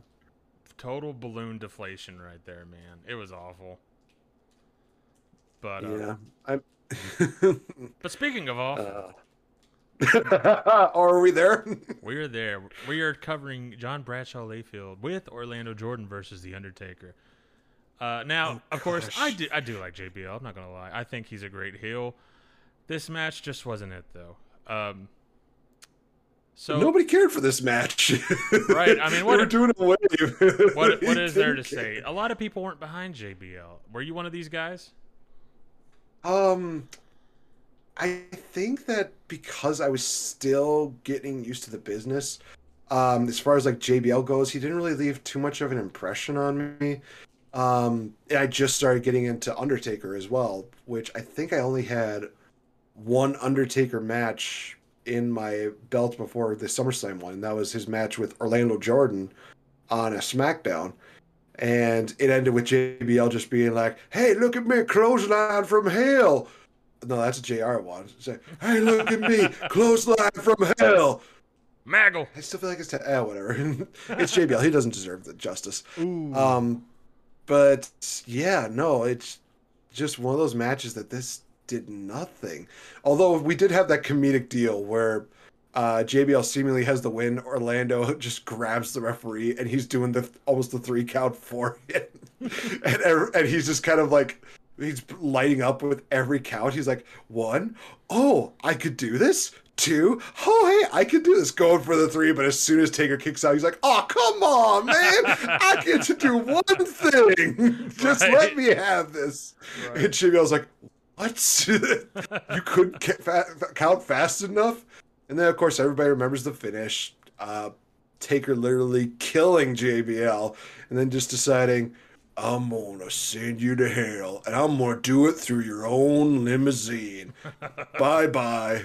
Through the limo. That and the image following where he just looks down at the camera and his eyes rolled in the back of his head, that was just... That made everything worthwhile. It's like, okay, match sucked, but the post thing, that was great. And the finish that almost wasn't, with the fan getting on top of the limo. Imagine had he fallen through. Man, it's crazy to think about.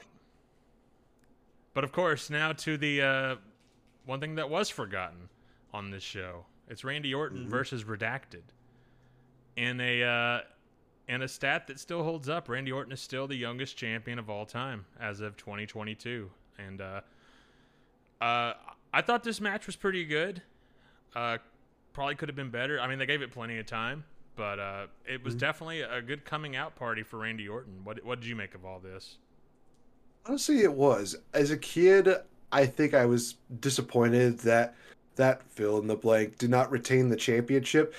But I think that it was the right... Well, I know that they were trying to basically say, like, oh, we got to find somebody that's gonna take over because we can't let, the last youngest champion be Brock Lesnar. He stuck up the joint at WrestleMania 20. Who do we got? Who we got, Bruce?